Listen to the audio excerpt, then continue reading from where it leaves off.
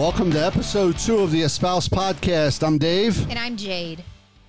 All right. It is Saturday night. It is Saturday night. Podcast today is brought to you by Cellarman's. I don't know where it went, but it is Cellarman's Princess Shelf Jockey. Yep. It's pretty good. I haven't tasted it This yet, is but you guys have. Global award-winning mead. It's a mead, yeah. Look it up. From Google. Hit good the old Google. Hazel Park. Visit it, 9.5 and John R. 9.5 and John R. Today we're joined by our special guest, John Walters. What's up, John? Not a whole lot, but I am kind of surprised that I was asked to do this podcast a few weeks ago by Jade. And I asked her why, and she goes, because I think you're interesting. Yeah. I'm like, I don't know. You're an interesting dude. John Walters is a geographic information systems analyst. Hashtag geologist. Hashtag geologist. Hashtag environmental scientist. Environmental scientist, and a mountain man. He's a man of the wilderness, and I love it. So, yeah, man, you're an interesting dude. So, Glad someone does. pod. Glad someone thinks I'm interesting. I think you're a great guy. I've known you for quite a long time, I would say. We were talking about how long? Like 10 years, right? 10 years? 10 years-ish. I think it's been 10 years. I was trying to think today. Was it like 2012? Well, I mean, Liam came to Dade's birthday party. So Liam is John's son, who is that's how I met you. You were his basketball coach. Yeah, Yes. I was asked to coach basketball because, you know, coaching's a very hard thing to get volunteers to do, especially in youth sports. And I think one of the Prices asked me if I wanted to coach, and I said sure. At that time, Dade was into basketball, so I decided to get a team together, and your son was at the tryouts. And he was phenomenal. Right. He was a great player, and I was like, man, him and Dade running the offense would be phenomenal. And so that's what happened. But I was looking at pictures. Liam was actually at a birthday party. At first grade. Yeah, it was like first grade. That's At where you Oh, had to wow. Peppers, yeah. Wow. Yeah, you had to invite everybody of the class because we didn't want to offend anybody. Well, it's like Yeah. it's the whole, like, if you're going to send invitations to school, you have to invite everyone. Yeah. So Dade's other friend, Zach Fox, had a birthday party the same day. So I was like, perfect. Half the kids will go there, half will come to Dade's, and it will be great. Well, Zach Fox wanted to come to Dade's, so he canceled his party, and everybody came. So then people were dropping their kids off, so I had like 35 first graders, you know, and younger, because we had, you know, a couple cousins there. So, yeah, but I found the picture the other day, and I was going to, you know, take a picture, but, you know, Liam's not a fan of those pictures being spread around. He's so I not was a like, fan of oh. what pictures? The throwbacks? Yeah, the throwback picture. Well, he's 16 years old. What do you Yeah. expect? Right. You know, he's always been a 16-year-old, Yeah. according to him. You Oh, know? is that right? Yeah. Yeah. They know it all. Yeah, they got it all yeah, figured out. Yeah, I he love sure it. does. They all do. Yeah. They all do. I did. I remember that. I remember being that age. I knew everything, and then you get older, and you're like, damn. You realize you know nothing. You Right. didn't. Yeah, you look at what your parents told you and the things they told you and places they told you to go and everything, and you're like, should have listened to them. Well, that's one thing that I've learned since switching jobs to my geographic information systems position is I sit behind a computer all day and manage geographic data, make maps, and those sorts of things. Right. I know almost nothing about computers. And it's every day I'm reminded of how little I know, but I know enough that I'm very good at my job. I can do the work for what I need to get done. Thank God for Google and YouTube. Yeah. Yes. Yeah. There's if I can't figure something out, I Yeah. just Google it. Yeah, a lot of the stuff I do, like art wise, is self-taught from YouTube. Like I'll go on YouTube, like, oh, how do I take this layer and copy the layer to this and render, you know, anything. And so I'll Google it, and boom, there it'll be a video, and I watch the video, and then I learn. I'm more of a hands-on guy anyway. And that's how I am with Excel. Because you know what you want it to do, but you're like, what is the formula or macro or what if or whatever equals I need to figure out. Yes. And then it's like, okay, here's the macro to do what I need to do. And then you have it forever. I'm like, thank you, YouTube. Yeah. Fantastic. I've had to do that with Excel also. Yeah. I use YouTube for a lot of things. I had a problem with my F-150 truck one time. I was taking Dade to school when he went to John Foster Dulles, and we were going down, what's that road? Is that Bridgetown? Yeah, Bridgetown. We were going down Bridgetown, and then all of a sudden my truck just stopped in the middle of the road, wouldn't go, wouldn't turn on, nothing. I was like, what the fuck is going on? We're out in the middle of the road. What do you do? Your kid's right there. I'm like, oh, should I what? So anyway, I ended up, it was a throttle body, so it wasn't getting gas to the fuel injectors. It was sticking. So I had to YouTube how to change my throttle body, and it was like a $300 part. So you could only imagine how much, if I took it to a dealer, they were going to, Oh, yeah. you know, what's the word I should use? Not rate me for Jam it. you up. Yeah, jam me up for, it probably would have been a $700-800 fix. Yeah. And I did it for, the price of the part. Yeah. Well, I had in my Altima where my headlight went out, my driver's side headlight, and I didn't know how to change it, and it was like kind of blocked in by the plastic thing that goes from the radiator to the air filter. And I'm like, how am I supposed to get it? And then the battery's behind it. I'm like, how am I supposed to change this? So I called the dealer, and they're like, yeah, you can come in. I'm like, well, how much will it cost? And he goes, about $115. I'm like, to put a new bulb in my headlight? Yeah. He goes, yeah, it's labor intensive. I'm like, oh, okay. So Don't you love engineers? Yeah. So Making a labor intensive to change a light bulb? well, so I Google it, and they go, oh yeah, you just pop this plastic thing off, and you can reach right in and do it. And I'm Okay. like, what? So I went to AutoZone. I paid $1 for the light bulb, brought it home, Googled it again so that I remember, because it was before I had a cool phone that I could do it right at the car. Yep. Come back out, use the screwdriver, unpopped it, put it in, and all I had to do was drive against the wall to make sure that it wasn't reflecting up or down. Yeah. It, for me, who's never done it before, took me 10 minutes off of a Google. I'm like, That was a very, very labor intensive job. it was $115 worth of labor I just did. Well, you do have to be really careful on those YouTube videos, though, because I had an issue with my car changing the headlight bulb. So I open the hood, and I'm looking in there, and I'm like, oh, geez, how do I get to this thing? So I Google it and get these YouTube videos, and like probably 4 or 5 videos come up on how to change the bulb on a Chevy Equinox. Right. So I watched the first video, and the guy jacks up the car, What? Jacks up the car to change a light? pulls the wheel well apart. What? And I'm sitting there like, oh my God, I don't want to have to do that. And so I watch another video. Was he changing a light though? He in was that just video? changing the light bulb. through the. You had to go in through the wheel. tire. You had to go in through the wheel well. So I watched the next. Holy shit. I watched the next video, and the guy goes, "It's very easy. Turn your wheel all the way to the right. Get it? There's a port with a star nut. Make sure you have a star nut driver. What you probably Undo didn't. it. Undo it. Well, I did. You did, luckily, yeah. And I was like, I didn't realize I had that port right there to Right. change the bulb. It took 2 minutes. But still. But at least I watched that second video. I didn't Right. follow the advice of that first guy. So you got to be real careful Right. with what you're watching. Maybe he just had a really fat arm and couldn't Yeah, but turn when you it to the think right about it, and like jam his you're arm up designing a car and they're like, we'll just make people have to go in through the wheel well to replace the light bulb. Like, what sense does that make? There's a lot of things that you see. And I you're was like, what the telling hell? John that my dad had a 1984 Toyota van, and the engine was underneath the driver's seat. So Oh, yeah. to get to it, you had to open the driver door, and then you lift the seat up, and it would flip backwards, and then it had a tie that attached to the side, and you would work on the motor Yeah. from the driver's side. Well, a lot of those conversion vans are like that, like the big conversion vans. The conversion engine's vans are right like in that too? between. Yeah. and Oh, they're yeah. like in the between. ones that have the small hood. Any vehicle's got a small So hood side like note, that. what do you think of that Sellerman's? Little alcohol-y taste? It tastes a It's got lot. It tastes a lot like a dry wine to me, which I like dry wine. Okay. Okay. Okay. Yeah, I'm not real familiar with the mead and that. I've Right. never had it before, and Yeah. I am not a drinker. No, I know that. That's why I was surprised when you said I'm I'll not- take some. I'm like, oh, okay. Yeah, All right. just a little bit, just to, Yeah. I don't mind it, but it is Yeah, it's we very did good. we did a bourbon tour. Was it this summer?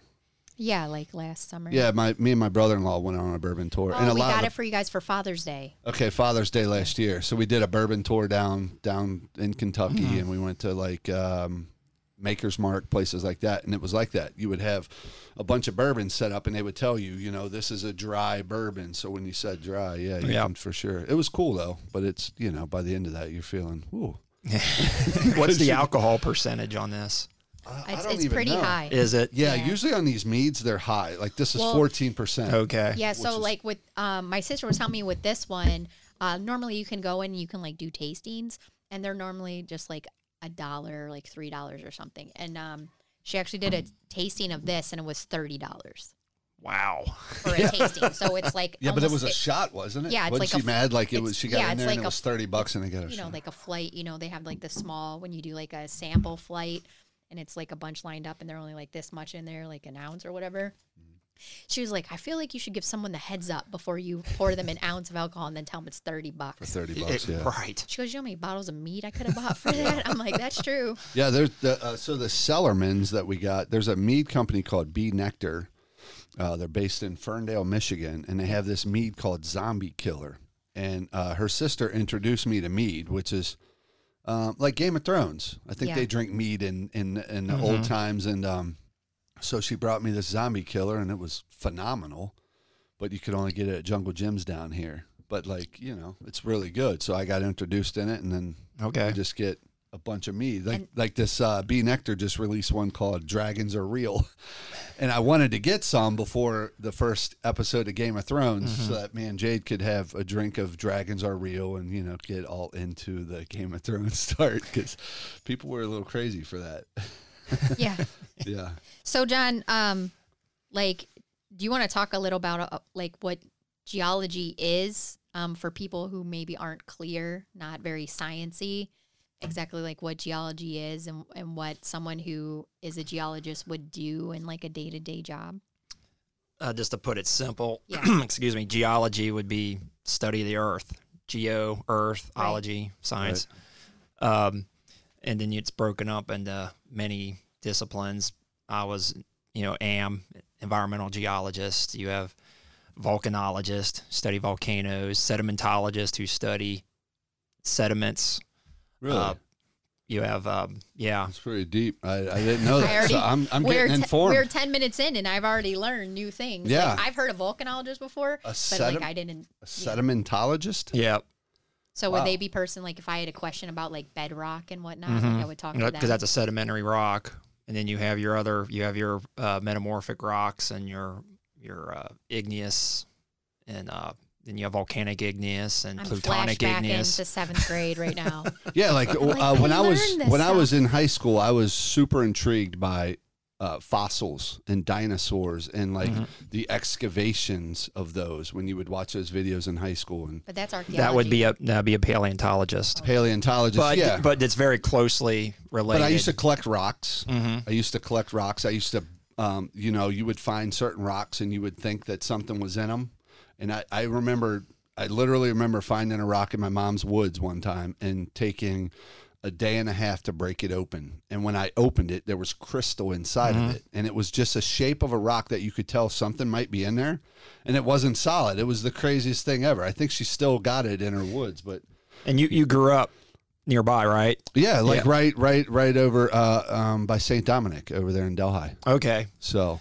yeah, what you were seeing when you broke open that rock would have been calcite crystals. Our rocks around here are flagstones or limestone. Really? And which is made of calcium carbonate. Calcite is the mineral.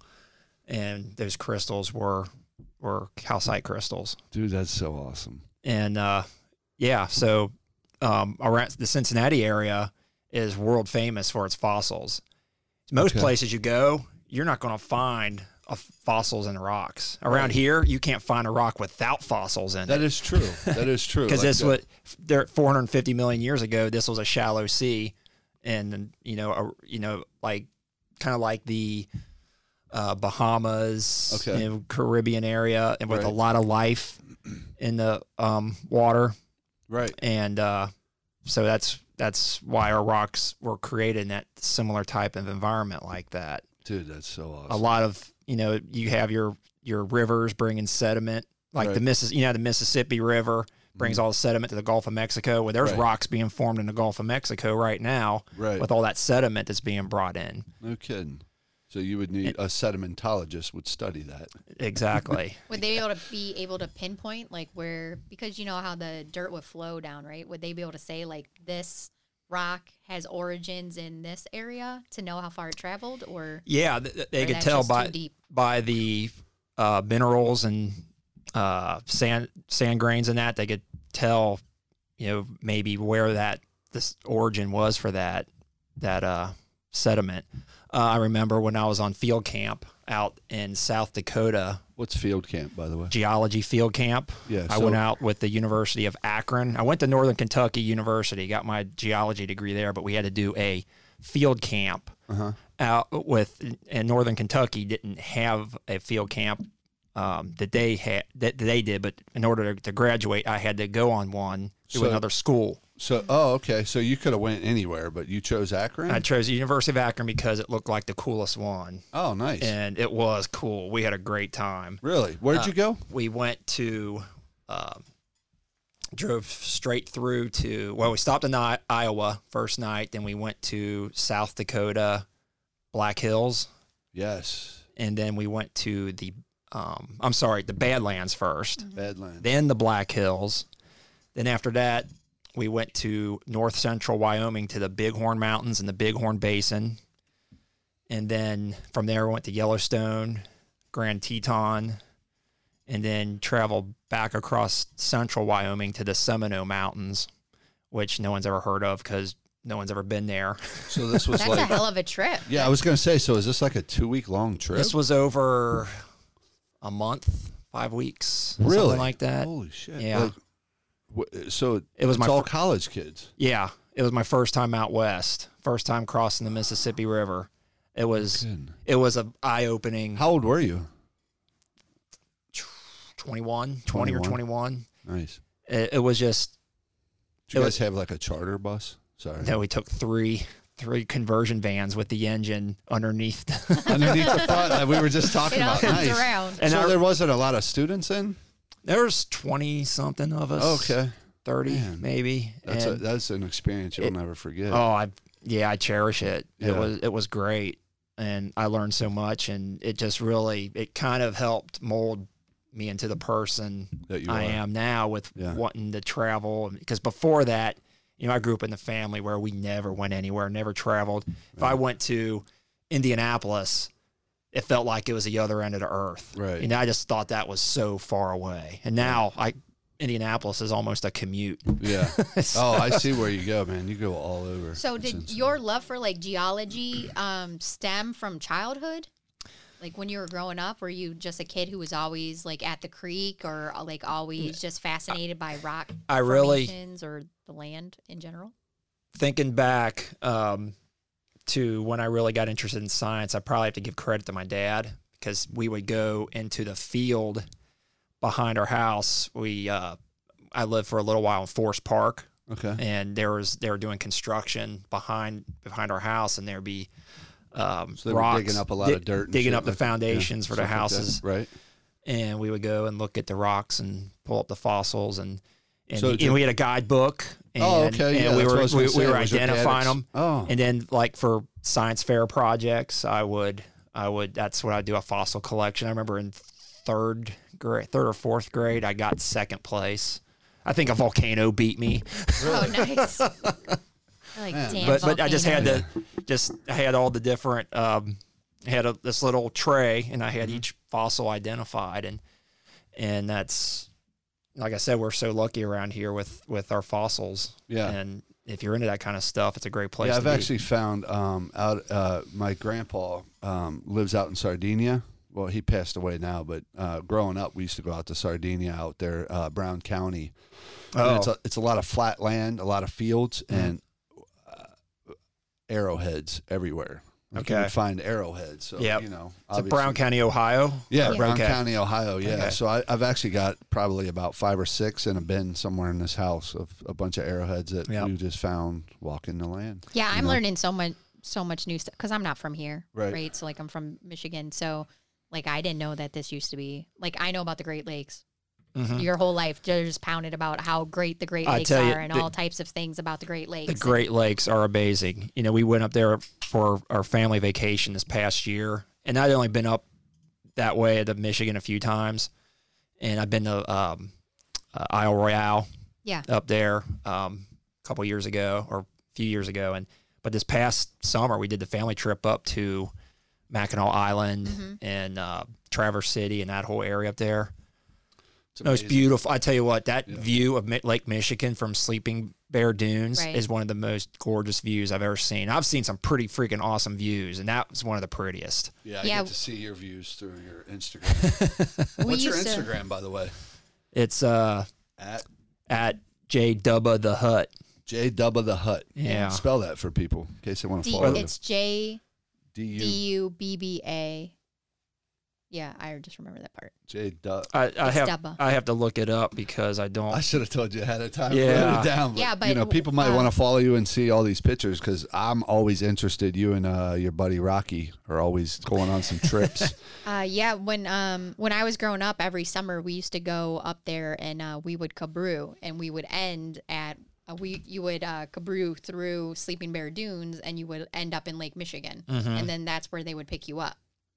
But like climbing Sleeping Bear Dunes and all the stories behind like the dunes and like why they're called Sleeping Bear Dunes, just all, since Michigan is just full of like indigenous peoples, there's so many stories behind every like formation in Michigan about something like why it was formed or why it's there. And so I know a ton about Michigan. So I listened to your podcast that you had before that you had sent me where you're talking about Ohio, but still, like, for me, I didn't know that this used to be like a sea, like the Caribbean. Like, I had no idea.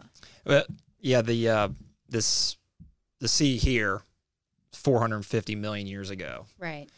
The features you're seeing up in Michigan, like with the dunes and all that, that's been formed in the last 20,000 years. So basically in a blink of an eye in geological terms. Right. Yeah. But yeah, I'm not real familiar with Michigan geology. I've never really studied it a whole lot, but the Great Lakes are a result of the glaciation, the continental glaciers. Yeah, we used to, when we took vacations, we always just stayed in Michigan. So we would go to like Muskegon, and that's on the west side, and we would be swimming in Lake Michigan. There was one where we did like a campground tour, and we ended in Copper Harbor, all the way up in the UP. Oh, yeah. And that was amazing because I had never seen copper mines before in my life, and they're like natural. They're all natural, but it's like when you're looking at a penny or whatever, you're not thinking like there's a cave around here somewhere, like mineral's been mined out. Yeah, like down the street, like where those people live. It's like, they mine those pennies up the street. Like, it's not the pennies, but it's in like Michigan? yeah, they have giant copper mines up there, and like you would walk up and you could like look in the mines, and it's all green from where the copper is like oxidized, and it was just amazing. Yeah. It was something that I had never seen before in my life, but it was like going to Michigan, like they have elk and they have like all types of things. Like my sister wanted to go on vacation this year to like Painted Rock and like essentially cabroo through there, and I was like, that would be amazing vacation. Plus, if you have kids who are like, for me, last time we went to the ocean, there was some very sketchy days that I thought we were going to die in the water because it was like marine life, but the water was so eerily still. Yeah, it's like the when the purple flag's up, it's like active marine life, and it would be the day we actually went out, it was right after that hurricane hit down there. It was, I forget what hurricane it was. And the water was super flat. Yeah. And it was like it was ominous. Murky too, so it was cloudy. You couldn't see anything, and you would just feel. It was like super ominous. I'm like, we're going to die today. Like a shark is going to eat. We walked out and then literally we're like, no, this isn't working. But I feel like with the Great Lakes, you can get that same sort of ocean experience without worrying about jellyfish and sharks and all types of crazy marine life that can like impact you. Yeah, I don't think a lot of people understand that from Cincinnati or down here who haven't taken a trip up there. He cold water surfs on Lake Michigan because the waves are so big during the winter. So they have like special things, and it's like something that I think is amazing that nature can do. Well, we were trying to decide last summer, do we want to go to, actually we booked a room at Hilton Head, which I'd been there before, wasn't excited about it. I don't want to go south in the summer. Yeah, only gets hotter.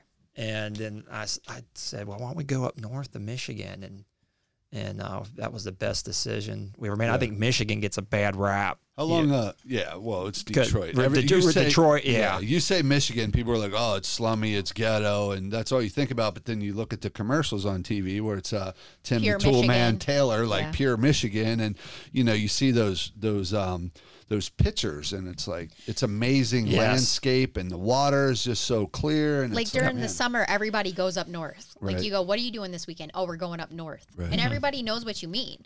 Everybody's got a cabin up north. You go and you drive 3-4 hours up north to your cabin. And, even like during the winter, my aunt and uncle live in Houghton Lake. So they have like Tip Up Town. And you're like, what are you doing this weekend? Oh, we're going to Tip Up Town. And it was just always, everybody was always going north. Yep. Like I never, so like things that when I moved here, I had never heard of Gatlinburg. Like no one went to Gatlinburg. I wish I hadn't heard of it. Yeah. What? Like I had never heard of Gatlinburg. Gatlinburg's awesome. Yeah, when people was talking about like, let's go to Gatlinburg, I'm like, we went there. I'm like, Why do you not like impressed. Gatlinburg? I'm just curious. Do I have to say? It's like a giant. I actually was thinking about Gatlinburg today. I was like, man, because this year we're not taking a vacation, and I thought it would be cool to take a trip to Gatlinburg and rent like a cabin out in the woods, where we're like glamping, but you're in the woods. Like, I don't know how it looks. I feel like I since would the be more fires. excited if we went to.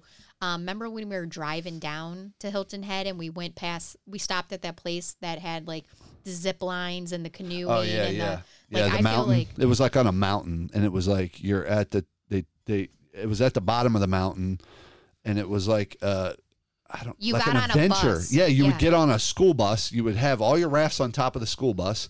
Everybody who was going down would have helmets on, and you would just go up to the top of this mountain, and then you would get in your raft and you would whitewater raft down the mountain. However, when we were there, we stopped in literally on the way back. There was a fucking rescue helicopter. I was like, oh, somebody just died on the mountain, Yeah. and we're about to do a trip and bring the boys and do this. Like, and it was a for sure red and white lifeguard helicopter going Right. to save somebody. Wow. So when you bring that up, I'm like, yeah.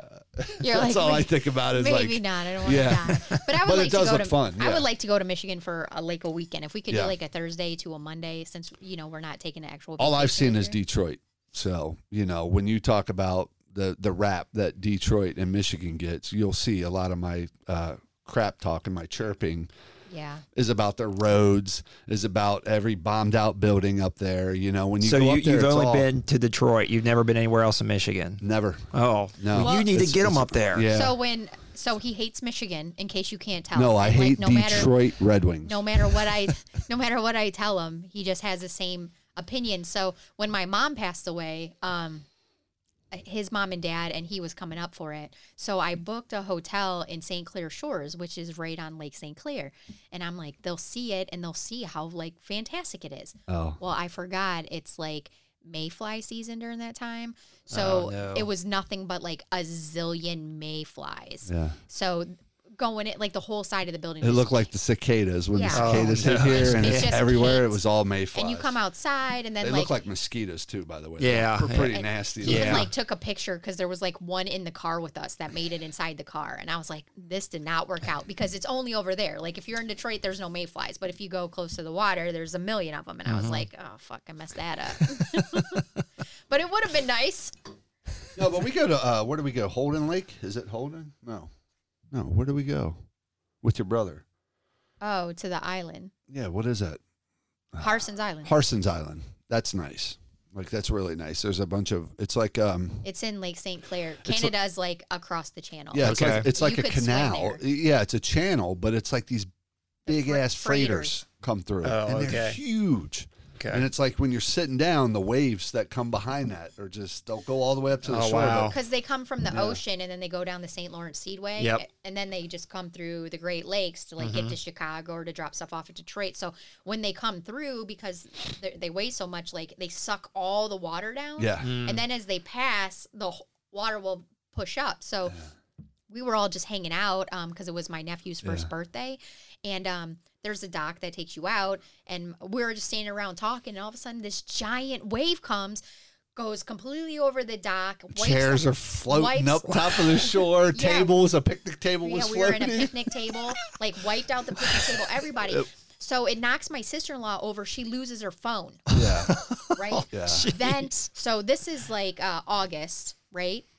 Then in like July, a guy calls her and says, I found your phone on the beach and it works. A year later. A year later. A year later. So it went through a Michigan winter Yeah. after getting sopped in the water, you know, like getting pushed over, coming out of her pocket, probably getting dug into the sand in the beach, right? He's walking along, finds her phone, puts it in rice, turns it on, and sees all her pictures in her contacts, and contacts her and says, do you want this phone back? Isn't that crazy? So like 10 Did she months have like later, one of those life-proof cases on it or something? it was just a phone. Like an iPhone? Was it It was an iPhone? iPhone. No case. No No case case. on an No iPhone. case. That is amazing. I Yeah. know. Shout out to Apple. Yeah. Even though I hate Apple with their iTunes shit. Dave, he had his in a plastic bag, and there was condensation when we were in Hilton Yeah. Head, and then his phone was ruined. Yeah, it His phone wouldn't never even come worked on. after I that. put it in rice and everything. And it was, Wow. I was like, Kathy's phone, it survives a Michigan winter with no issue. I go, yours just gets condensation from the heat. I go, and it's game over. That's just Yeah. so hers gets knocked over by a freighter. Right. Yeah. And, A wave. I mean, and- a wave of the freighter. and, like your, it and sucked yours, through- you put it in your pocket in a No. plastic bag. Yeah, it was in a yeah. No, That's it was in a plastic bag in our bag on the beach. Ziplocked. So it was just like sweat from the Ziploc. Yeah. Wow. Like that was it. And it There was stopped like working, no yeah. puddle of water, nothing, just condensation. And inside there's the bag. nothing worse than losing your phone. Being on Do you vacation. agree? You know, I used to not think that, but now because we do so much with our phones, It is. it would be a major, major deal Yeah. to lose Well, it. when you think about it, we were talking about somebody said that your phone is like your TV is a dumber version of your phone. Right. And when you think about it, like I use my like every day I get on my phone, and during lunch at work, I'm at UDF, I watch TV on my phone. Mm-hmm. You know, and it's like Yep. I've got notes on there and everything. Yeah, I was saying how Yep. dumb your TV is because on your phone you can like text and get calls and you can watch YouTube videos and whatever else, Yeah. but all your TV does is just show you movies Mm-hmm. or whatever. Yep. Like Game of even Thrones. even if it's Game a of smart Thrones. TV, yeah, but you can watch it on your phone. You can, yeah. You With want to get HBO into Game Go. of Thrones, don't you? No, we can talk about that. We can talk about it towards the end. Yeah. So while you're a kid and you're like, you know, going through all your fossils and figuring out what they are and entering science contests, like when did you start collecting Star Wars stuff? Because you have a giant Star Wars collection. that's the thing I want to talk about because Dave's super I'm a pressed about super this. fan of Star Wars. So here's my story.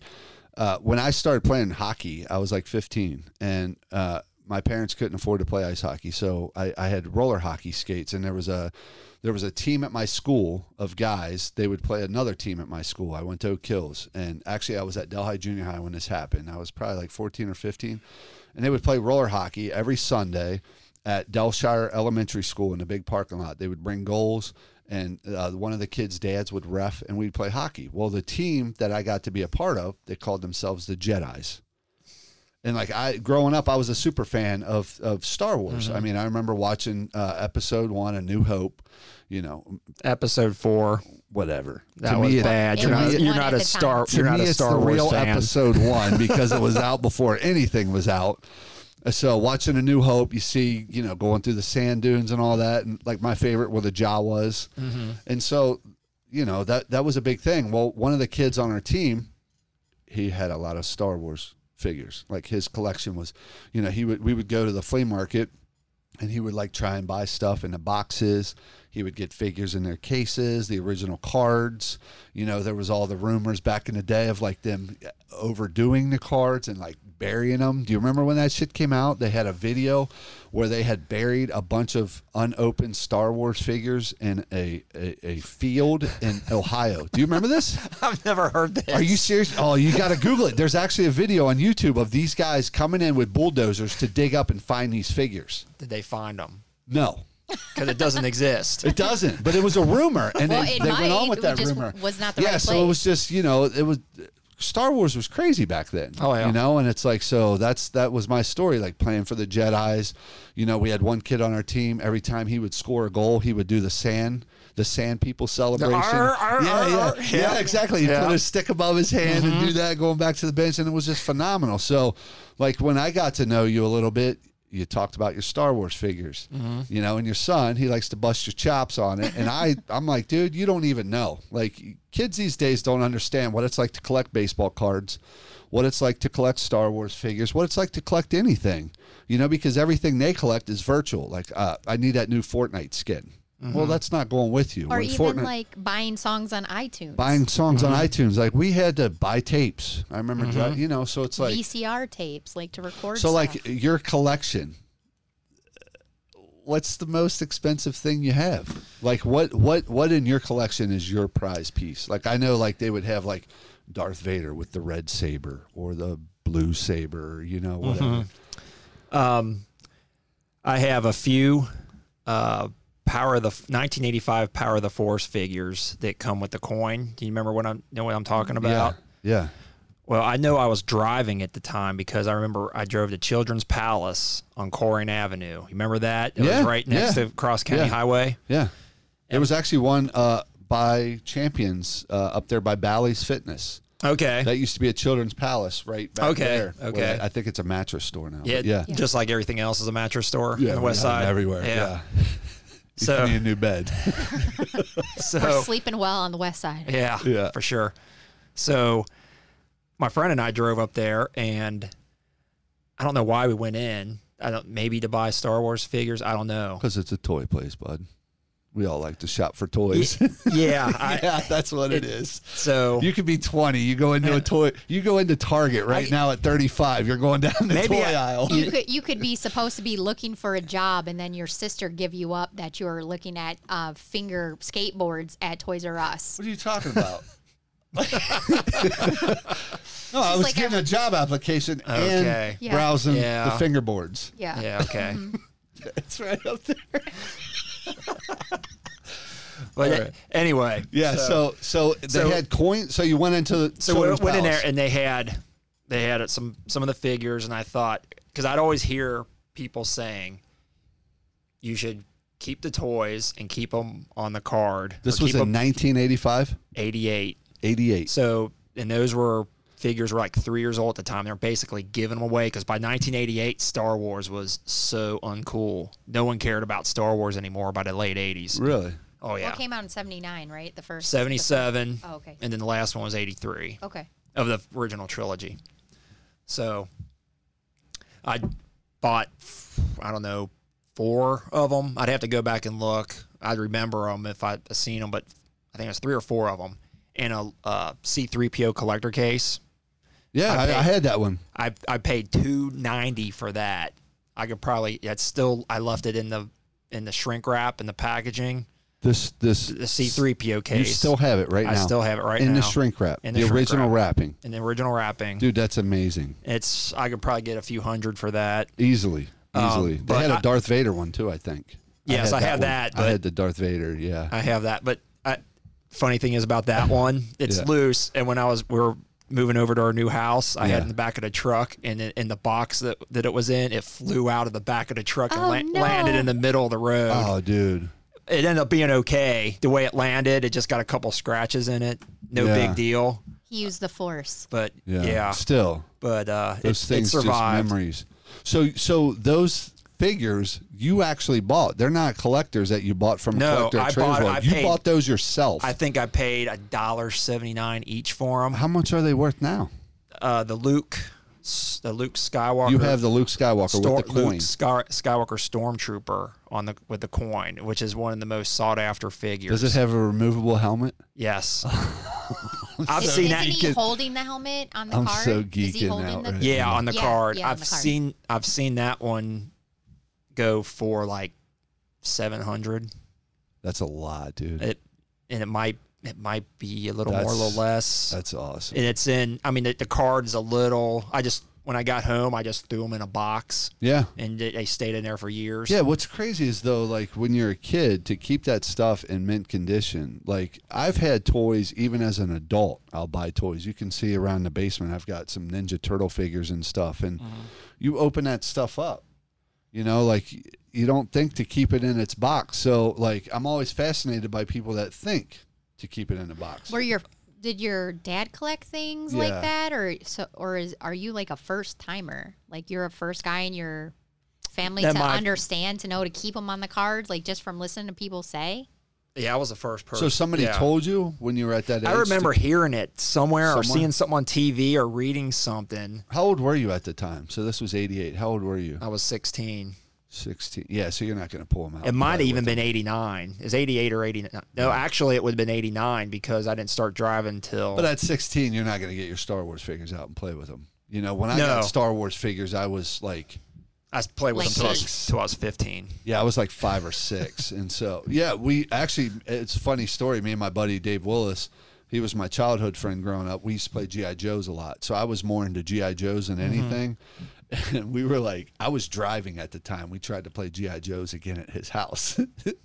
So I drove over his house. I was spending the night. We were hanging out. You know, at this time we were in high school, probably going to parties and stuff. But it was like during the day we were bored as shit. So we got out all the G.I. Joes and started to play G.I. Joes. I mean, sound effects and everything. We're having a full-on battle. It wasn't the same. But that's the thing I think. That's the thing I think that kids nowadays don't really get to enjoy Yeah, you because don't. everything's virtual.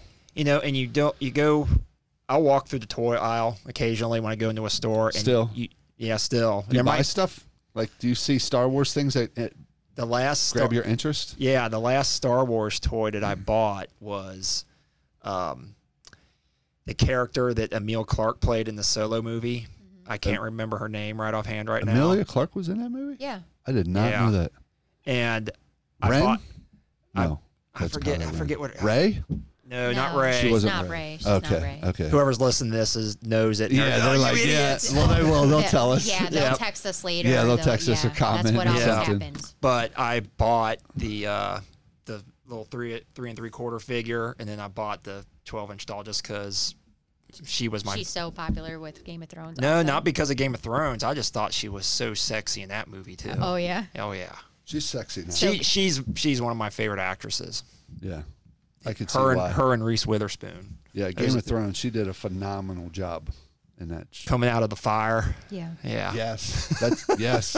We were just talking about that last night. We were. 2 times she came out of the fire with the dragon eggs, and then out of that After burning we building. actually were talking about that last night because he was like, "Is the Dothraki still around?" I'm like, "Yeah, the Dothraki is one of her 2 giant armies." Mm-hmm. I was like, "Remember when she murdered them all by burning them all up in the building?" He's like, "Oh yeah, I remember that." Yeah. There was some very awesome points in that series so far. Mm-hmm. That Yeah, like the exciting. Red Wedding. Those things. Man, yeah, that was. What's his name getting his head cut off? That was crazy. Like that Ned. was the first. Mhm. Well, when I let's was talk at- some Game of Thrones since we want to well, talk about we're it so into much. it. So like, yeah, let's talk let's it. go. So, how did you feel about the first episode? Of This season, This yeah. season. I thought it was kind of slow, but then that revelation, or when, not really the revelation, but when John finds out about being who his true parents are, that was, and I guess it's just thinking about, okay, now how's this going to play out Right. when Daenerys finds out, Yeah. because she thinks that she's destined to be queen on the Iron Throne.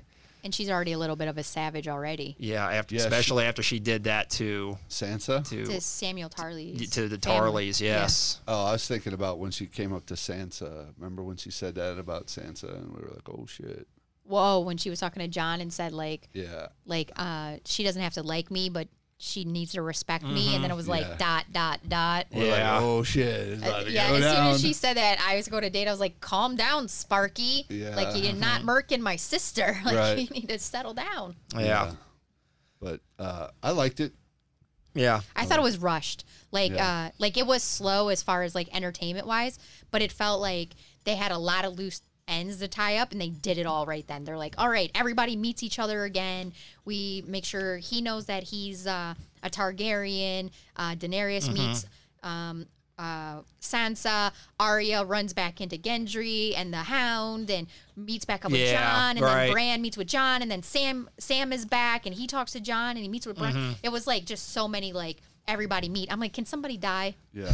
I was saying in my podcast last night that like we have a Deadpool at work. So it's like you have a list of 36 characters, you give them point values 1 through 36, and you got to say if they live or die. And then the longer they live, the more points you get. So Okay. it's like if they live and you say they're going to live and you got 36, that's 36 points. Literally no one died. I'm like, this sucks. Except It's the like- little kid. That shit was crazy. Oh, Yeah. yeah, that was crazy. I was like, oh. Yeah. dude. Yeah, especially because like Sansa's like, when's your people going to be here? He's like, I need more wagons, and then takes off, and then all of a sudden it's like, oh well, Yeah. hung to the wall now, friend. Good luck with Right. that. Yeah. That was crazy. I was, I don't know. We talked about it quite a Yeah. bit. So who do you? Geez, OPs, you're a popular man. No, it's good. So who do you align with? Like for me, I'm a Stark.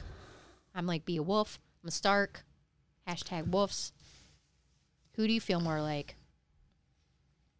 Yeah, I like the Starks because I like the toughness of the people that can live in the cold. That's true. We live in the cold right now. Yeah, it shouldn't be this. Cincinnati It weather shouldn't is be this fun. cold today. Does that concern you? We'll get into that later. We'll save that for later Yeah. on. We'll talk about that. I tell you, as a person, the why can't I think of her name? Which one? Jamie's sister, Cersei. Cersei. Cersei. Man, she's just so freaking evil Yeah. and so mean. But she's like, But I tell you But what, she's about the family. yeah, Like she's about their family and their family name living forever and like understanding. Like I feel like Game of Thrones overall is just it's is like a battle of your inner turmoil. Like Cersei's the all one with the things. mountain, right? Yeah, Yeah, the Cersei. mountain. Yeah. Yeah, so she's just like she's about her family and her legacy and protecting her family and making sure people remember her later on. And it's like now she's just like, well, they didn't remember me for this, but they're gonna remember me blowing the shit out of this, you know, that church that they I tell you had. what, I was so happy she did that. I loved her after that episode because I hated that High Oh, for Sparrow guy. I'm so happy when that guy died. I could not stand him. Yeah. I don't remember.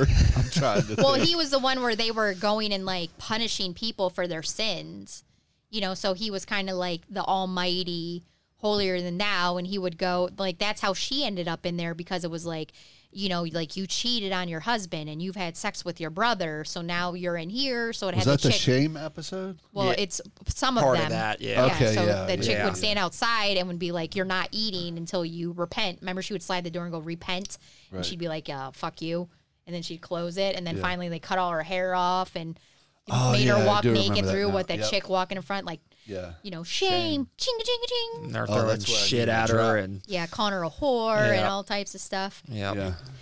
And that's the part that I think is hilarious Oh. that they called her a whore. It's like everybody back in the day was fucking like they had whorehouses. Like, where do you go around here now that's like that? It There was doesn't a place. exist. Well, no, there was a place over there by Children's House. Oh yeah, I know that. It was a massage parlor. Massage parlor, yeah, Yeah, I think I remember busted hearing it. about that. Yeah, yeah. There Yeah, was a that- big talk at the post office because you know the mailmen they know things. Yeah. Mailmen know things. Yeah. And how many times did those detectives have to go in there to get enough evidence? At least 30 times. Yeah. I'm sure. They're like, we're not quite clear yet. One more time. Yeah, Yeah, that yeah. Continue that's to a little use the weird. company credit card, like I'm Yeah. here for a massage. Sweepy, sweepy. Yeah, it's fun, fun. But who do you feel like a Stark more? You feel like a start, I don't know. I think I would feel more like, or do you even feel like anybody? You might, I think I'd feel more like an outsider, where it really wouldn't align to any of the wildlings. families. Probably more of a wildling, yeah. Yeah, Yeah, Man I of the thought the mountain. wildlings. That's You're a another. man of the mountain. That's why. That was another character I loved was Ygritte. Who's Oh, that? yeah. Was that the girl that Yeah, he you, was? Jon you Snow's know girlfriend. nothing, Jon Snow. Yeah, Hence, well, perfect. You get the cup. yeah. You got the Yeah. cup. Yeah, you know nothing, Jon Snow. Yeah. Yep. Yeah, I thought it was a little cheesy when they were flying on the dragons.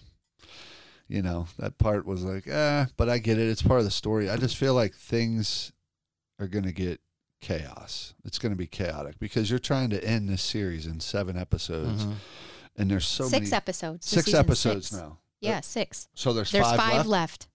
Oh, I thought there was 8 altogether. No, there's only 6 episodes this season. So we have there's 5 seasons episodes left, and there's so many open stories, places you can go. Like I feel like we haven't got into. Well, they're trying to keep everything secret. So if you look at like episode 2, there's no name for it yet. Because you know before, like you would watch and it would say like the Red Wedding. Okay, And yeah. you'd be like, well, what's that mean? You would have no idea. But now they won't even give you a name until the actual episode starts, and it tells you what the name is on the episode now, because they don't want to give away any of their stories. Episode 1 and 2 leaked too, by the way, on DirecTV. Yeah.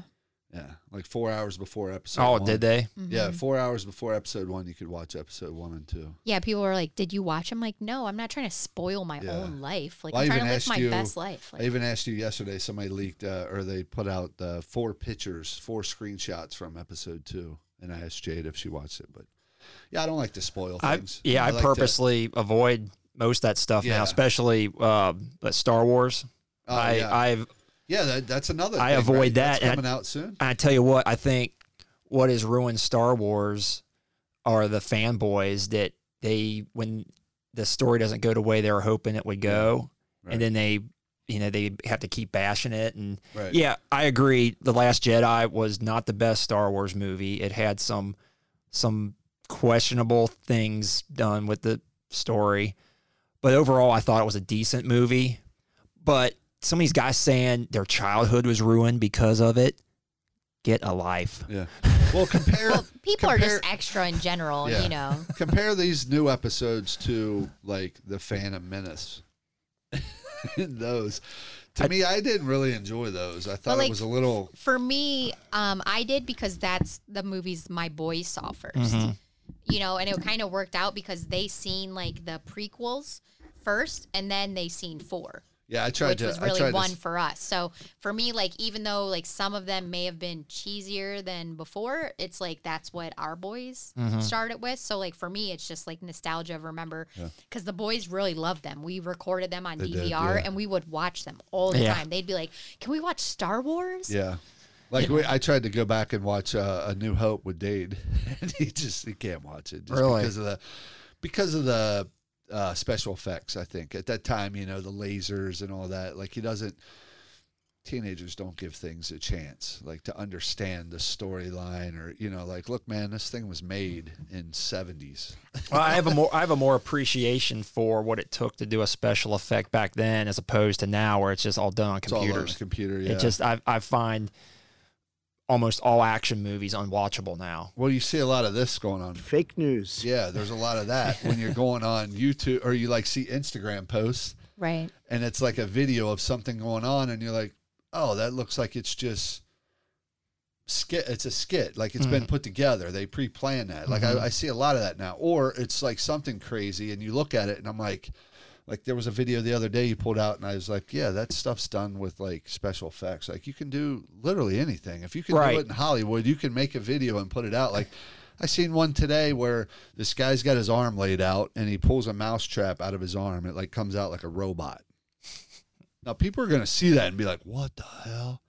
I'm like, "Dude, that's done on your computer, obviously." Yeah, I think because they can do pretty much anything special effect wise now. Right. The story and the acting is so much more important than it's ever been. Right. And if the story's no good, if the acting's no good, I don't like it. That's why something like Game of Thrones holds up. It- It's got a big story. Like, Exactly. what's this prequel With some gonna great- be about? With some you know? great actors in yeah, it too. great actors, and these people have gotten what? You sound weird. I just don't like to get There that. you go. I keep getting that. Well, that's because you're popping peas. Like with Game of Thrones, like what's the sister, the assassin, Arya. Arya. Yeah. Like, let's get into her with the faces. Like, there's a whole storyline there. Bran. Like, there's just so many storylines and places you could go. I with think this. they're going to end it really open. You think so? Yeah, Yeah. and you have heard that they're going to come out with another version A taking prequel. place. Yeah, taking place. Yeah, a prequel. It's going to be a prequel. Yeah.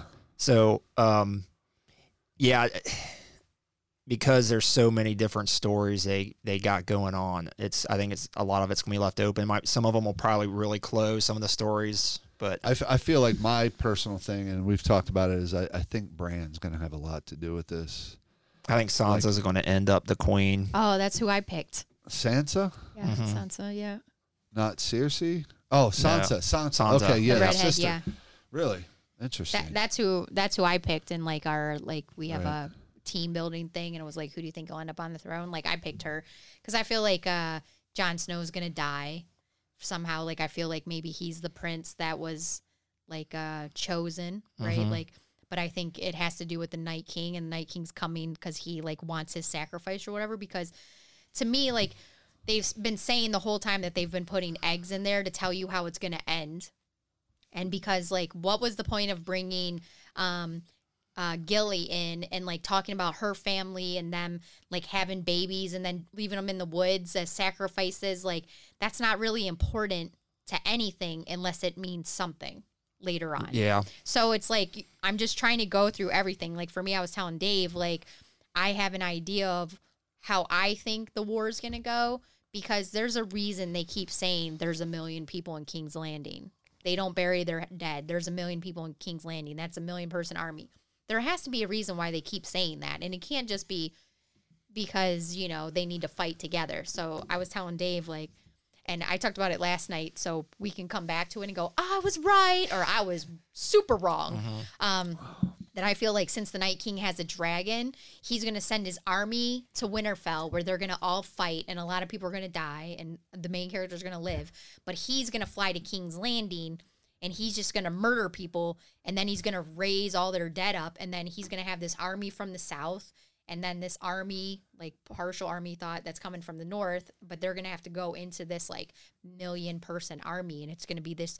Because they keep saying it's the most epic battle that's ever been on screen. Said it's the biggest battle that's been on screen film. So it has to be a reason why they keep Bigger saying bigger than Lord of the Rings. Yeah, they said the biggest one ever I never filmed. watched Lord of the Rings.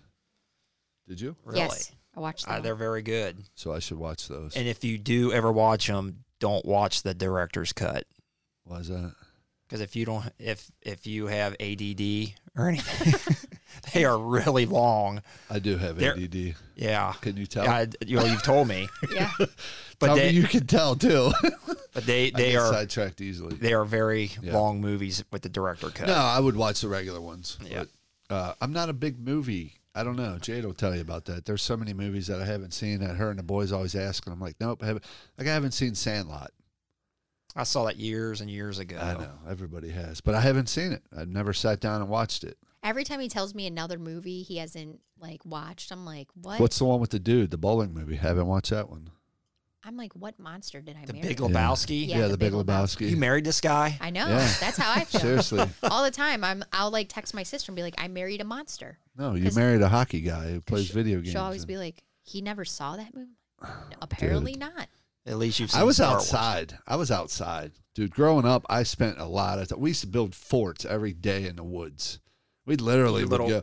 My dad would take us around to, like, construction sites, and we would just pick up wood that was in the dumpster. We would, on trash day, we'd go around the neighborhood, and, like, there was one time this dude threw out a waterbed, so we took all his wood from his waterbed, and, like, I mean, that's all we did. We'd play out in the dirt. We'd ride bikes. We'd go skating. We'd play hockey. Like, I just never, and then at night you would come in and you'd go to bed, You'd So be out since you're late. talking about, like, all the things you did when you were growing up, Uh-huh. like, John, I seen some pictures of you on a swim team on your Instagram. Yeah. Did you play, like, a lot of sports growing up?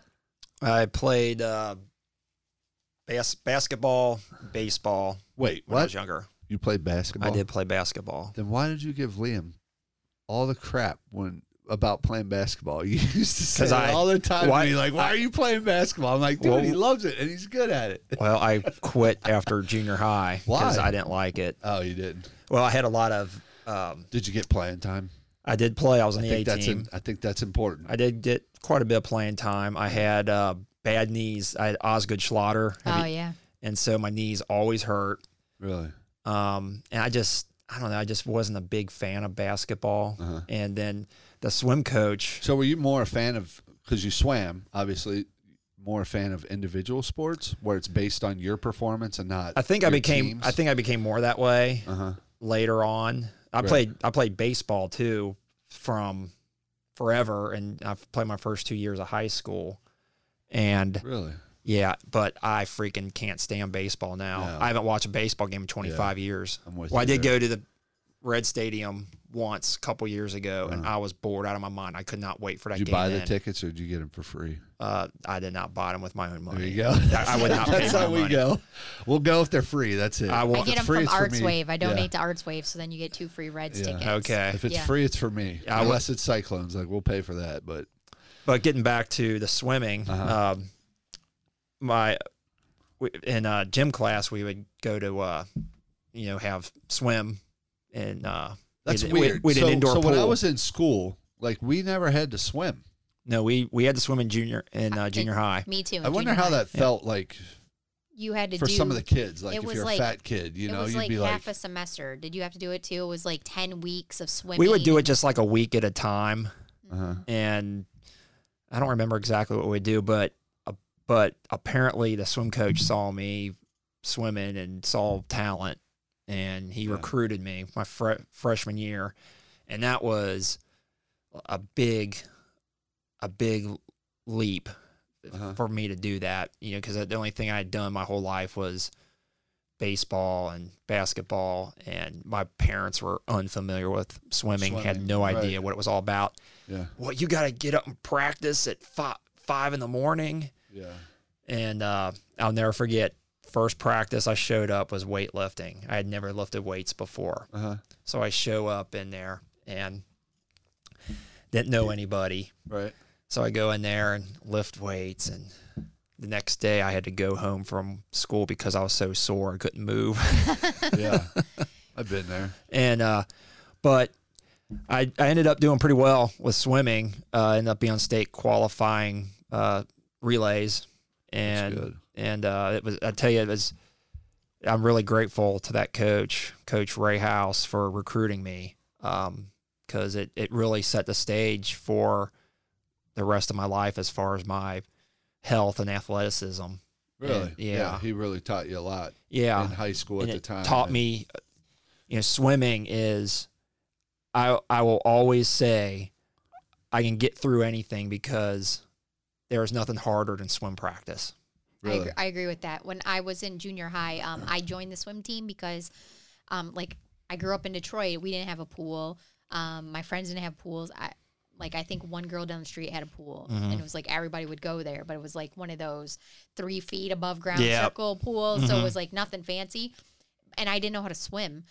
We had a cottage out at Wall Lake, but it was just really like we would just play in it, right? And I was like, I want to know how to swim. I really want to learn. So I was like, I will join the swim team. So I joined the swim team in junior high to learn how to swim. And I ended up getting put in, my event was the IM. Uh-huh. So I had to learn all the strokes. And my stroke was my main stroke that I focused on was the butterfly. And that shit is hard. Butterfly is really, really hard to do. Yeah, ridiculous hard. Yes. Yeah. Because the dolphin kick that you have to do along and aligning your body to synchronize for the ups with the motion of the dolphin kick was ridiculous, hard. And I'm my first year, I was I messed up. What am I doing? Because it would be you have to do your stroke, and it would be 20 laps of the pool doing your stroke. And I'd look over and this bitch would be doing the breaststroke, just, and I'd be dying. I'd be in a pool and I would be 1,000 degrees and my face would be red and I would just be worn out. And she's just because it's a breaststroke. Can I do that? Can I get 2 laps of that? Right. And it would take me, and they would be you're always the last one to finish. I'm because I'm dying. Yeah. I'm literally dying. So I could only, yours was a higher level because I only swam in junior high because when I was in junior high, you could play 4 sports, but then once you went to high school, you could only play 3 sports. So I had to get rid of one. Okay. I'm bye swimming. Bye swimming, yeah. Yeah, because it was so ridiculously hard. I'm what do I have the best chance to advance in? And for me, was not swimming. So for me, when I see your picture and you look pretty high level in your pictures, I was that man is an athlete because swimming is hard as pretty much. Yeah, it's the hardest thing I've ever done. Yeah. By far. I just but it's made you who you are. So that's a good thing. I think it was good. And I was at that age I was so skinny. Yeah. But you have the build. Your figure is built for swimming. When I see you're also very skinny now, sir. Yeah, when I see Michael Phelps, Michael Phelps has got that long the broad shoulders and the long arms. I've looked at I've read Michael Phelps's his dimensions, and him and I have almost the exact same dimensions. It's But I think the big difference that he has that I don't, well, except for a lot of talent, but And 7 medals. and yeah, he's got more than that. I think He's got way more than He that. got But that 1 year, right? he can actually hyperextend his knees. Oh. So when he kicks, Oh my it's god! his kicking ability is unbelievable. And for some reason, my swimming is all arms. My kick is so weak, and I was never able to develop it, which is funny since I'm a cyclist. I have really strong legs. That takes us into cycling now. Well, We can get into yeah, that. that's Well, perfect segue. yeah, Thanks, good- John. yeah. Segue, bud. Well, yeah, we want to perfect. talk. I mean, Well- you do a lot with the cycling. well, so to help with that segue, with the swimming, I didn't have a good strong kick, but the starts, jumping off the block, That was your strong point. I would launch, and I was always the first one to come. I was always in the lead at the first half. It's because you were hitting them squats, bro. Yep. I wasn't even squatting back then. You weren't? But my legs naturally are just really strong in that Right. with that movement. Right. So, but Well, yeah, you're a cyclist now too. So But yeah, I think and that I- has a lot that- to do with Quick everything. twitch muscle, right? Fast twitch. I would say Fast I'm twitch, yeah. I would say I'm mostly fast twitch muscle. I was a sprinter in swimming. But yeah, so I've rode a bike. Started Yeah, so that's really like, young. when I met you, you learn all these things over time, and you ride your bike quite often. And you and another friend of ours, acquaintance, Rick Hoeting, tend to be pretty competitive on the biking atmosphere. As far as the app, like Rick will tell me how he's beating your time, and Oh, since we're speaking about like friendly for chat friends and yeah. stuff, that I seen a guy commenting on your guys' posts, Butch. I worked with him at UPS. Like Yeah, he was he one still of works there. Yeah, he was Yeah. like one of the first I would say work friends that I had was him. Okay. And at the time he was married to someone, and then I was there for his divorce, and then he got with someone else, and it was I've known him, and then all of a sudden I see him, he commented on I was like, wait, I know that guy. I was like, he rides a bike too? Yeah. I had no idea. Yeah, he's pretty serious cyclist too. Yeah, But you guys all seem pretty serious he's- on your chats. Yeah, he's more of a oh, they do a lot of chirping on the chats. Oh, yeah. Yeah. yeah. Very competitive. That's fun though. It's- That's fun. Like, what would the drive be if you didn't have competitiveness, right? I am super ultra competitive when it comes to you're that. talking to one. That's I'm the same way. that's why I ride that little Recumbent. recumbent recumbent, low yeah. racer bike because it's so freaking fast, and I love passing people so fast I can't even say hi. Yeah, yeah, that's fun. I think we're all competitive in our ways. Any type of athlete, or even in life, right? Going for the job interview, you got to be very competitive. I'm pretty competitive. So what got you into biking? Yeah, Like like for me, so you swam in high school. Like, did you? I mean, we all rode bikes growing Well, I up. rode Yeah. bikes a lot, and I would make up my own little race courses. So that's it, right there. Yeah. you would just make. And up I a never course really, and I then- never raced, just never really had, say I'm the oldest of 5. And so it was really hard for my parents to, if I want to get into BMX racing or whatever, I want to do Right. any of that stuff. It was really hard for me to do something where they had to take me places. Right. So I really didn't get into mountain bike racing until my mid 20s, and I did that for about 10 years or so. And I was decent at it, wasn't great. Didn't know how to train well. know how to train a lot better now. I'm faster now on a bike than I ever was, and I'm Right, but you're older too. There's a lot more research out there for it. I Yeah. think as you get older, you tend to research things a lot more. Like when I look at our boys like Liam and Dade, and you think about competitiveness, and like we talk about trying to make the team and working hard to get there. Well, I think the know? thing with John that I've seen is that I've never. So John has coached teams that our son has played on, Right. As well as you've coached teams his son's played on, and I think We've coached together. yeah. Oh We yeah, coached you together. did That coach was a them. fun season out in the So- middle of Oak Hills parking lot. Yeah. bud. Yeah, and I They think still talk about it. I think that I've never seen our teams in better condition than when you were their coach. Yeah. You are a man who knows about conditioning and what it takes to get to the condition you need to be in to be successful. That Is that all just through research, or is that through all of your time that you've spent, or maybe even from your swimming coach you talked Yeah, about that's what I was earlier? going to say. Your coach. it's just a lifetime of of learning. Being a savage. I've had good friends that were trainers, and just a lot of research and reading. It's so easy to find good training stuff online now. Yeah. And I knew with lacrosse, when I being the lacrosse coach, I didn't know anything about lacrosse. I don't know how to set up offenses or defense. I don't care. I don't want to learn it. Right. But we're going to learn how to scoop a ball. Right. Yeah. We're going to catch. Fundamentals. We're going to throw, and we're going to learn how to play man ball. Yep. And you know what? We were a damn good, successful team because that's what we focused on. Right. That and the conditioning. Right. And that's what. For me, you teach those kids those skills early on. Yeah. They take it to the next level when they have a coach that can teach them how to run plays and that kind of stuff. You know? We talk about that all the time as far as like coaches. Like when I talk to Dave, I'm like, from every coach you learn something, even if they're a good coach or a bad coach. Right. Like sometimes you have a bad coach and you just know like whose program you don't fit in, Mm-hmm. And I think there's people who are people who should be coaches for feeder programs, and then there's people who should be like college level, and it's not because their skill is so much better, but like the other day at a lacrosse game, I heard a coach I heard a parent who was talking about coaches that they had, and they were talking about our last coach from last year for lacrosse, and was saying how he's used to coaching at the college level, and he tried to like coach the kids like they were older, and he's never dealt with kids who are like 14 to 18. He's been dealing with kids who are like 18 to 23. And was just saying how, like, because of that, like, he wasn't a very good high school coach. And, like, for me, when I see, like, you or I see Dave, you guys seem to fit more in the, like, feeder programs, because you guys really focus on, being able to do the basics and really enforcing those and the like level with you basketball, need to be I at. used to have him dribble for every game. Like that, to me, is a key to basketball. You have to be able to dribble with your right and your left hand. And if you can do that, you're good. I never focused on plays as much, because when you make a play and it breaks up, now what do we do? It goes back to fundamentals. You got to be able to play the game. Like, let's just see the game as a whole instead of like seeing the game through plays. Yeah. Like, oh, we're going to run this play. Well, that guy came over and defended me, and I don't know what to do now. Well, let's play basketball. Dribble with your left hand and go around him. Set and Yeah, pitch, like shit play like man. that. Like you're Yeah, playing play man. So and to me, man, I think man is harder to do than zone, right? Because zone kind of makes lazy players, right? You're watching your zone, so whoever comes in, that's who you pick up.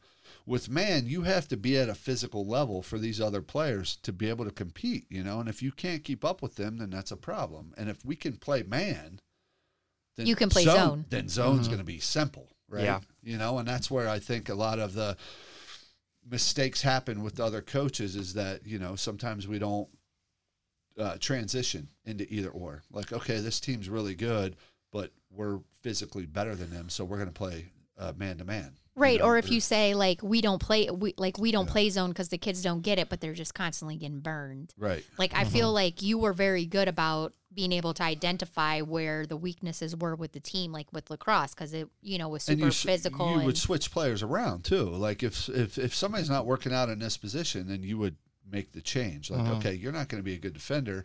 We're going to put you on attack. We're going to move this guy to defense. And that's the thing. Or maybe you're not good with the crease, so we're going to move you to the right. So it's like, as a coach with kids that are in even high school, I think, well, middle school mainly, you got to be able to play. Like Jade said back when she played high school ball, it stuck with me a lot. She played high school softball. Her coach would make her play every position so that you understood how every position works. And I think that's important with any sport. If you just have a basic knowledge of all the positions and what your job is at that position, then you understand as a defenseman, well, attack's not coming over here. Middies are really the only guys, and you know what I'm saying? Well, I think anything you can do to increase your game IQ. Right. Like, and I think understanding what everybody's doing when for every like play. So like my softball coach used to be like, I'm hitting the ball to right field. Where are you? And it would be like, a lot of times kids just want to scrimmage, right? Because they want to play the game. But she would be very adamant about the ball's hit here. Where are you? What are you doing when the ball's here? What are you doing when the ball's here? And I feel like a lot of times that's not covered. And like when he was saying when the play's breaking down, like if someone's supposed to cut and they can't because their guy is on them and is super fast and they just can't beat them, what do we do now? Well, do we keep spinning it and set the play back up? And it's like they work on the play, but not when the play breaks down.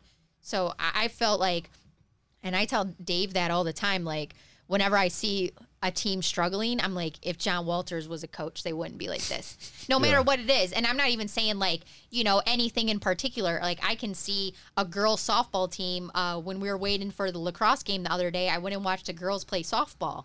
And like, I seen a girl like who was playing and she was huffing and puffing. I'm like, if John Walters was the coach, like she wouldn't be huffing and puffing, and it's like, you're just running bases, That's girl. the thing like, with why you are as a so coach. tired? Conditioning was like your strong point over Right. everything. Like conditioning to you was number one.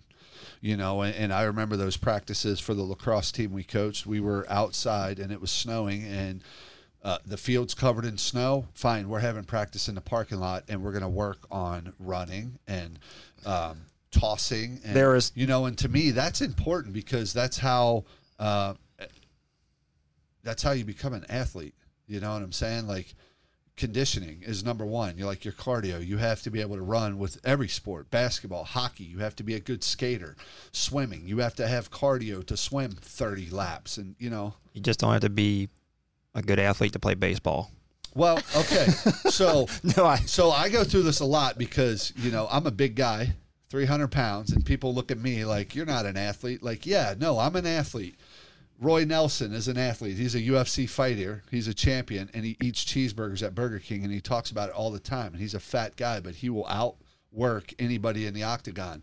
The pitcher for the Mets, I forget his name, Italian guy, I forget, big.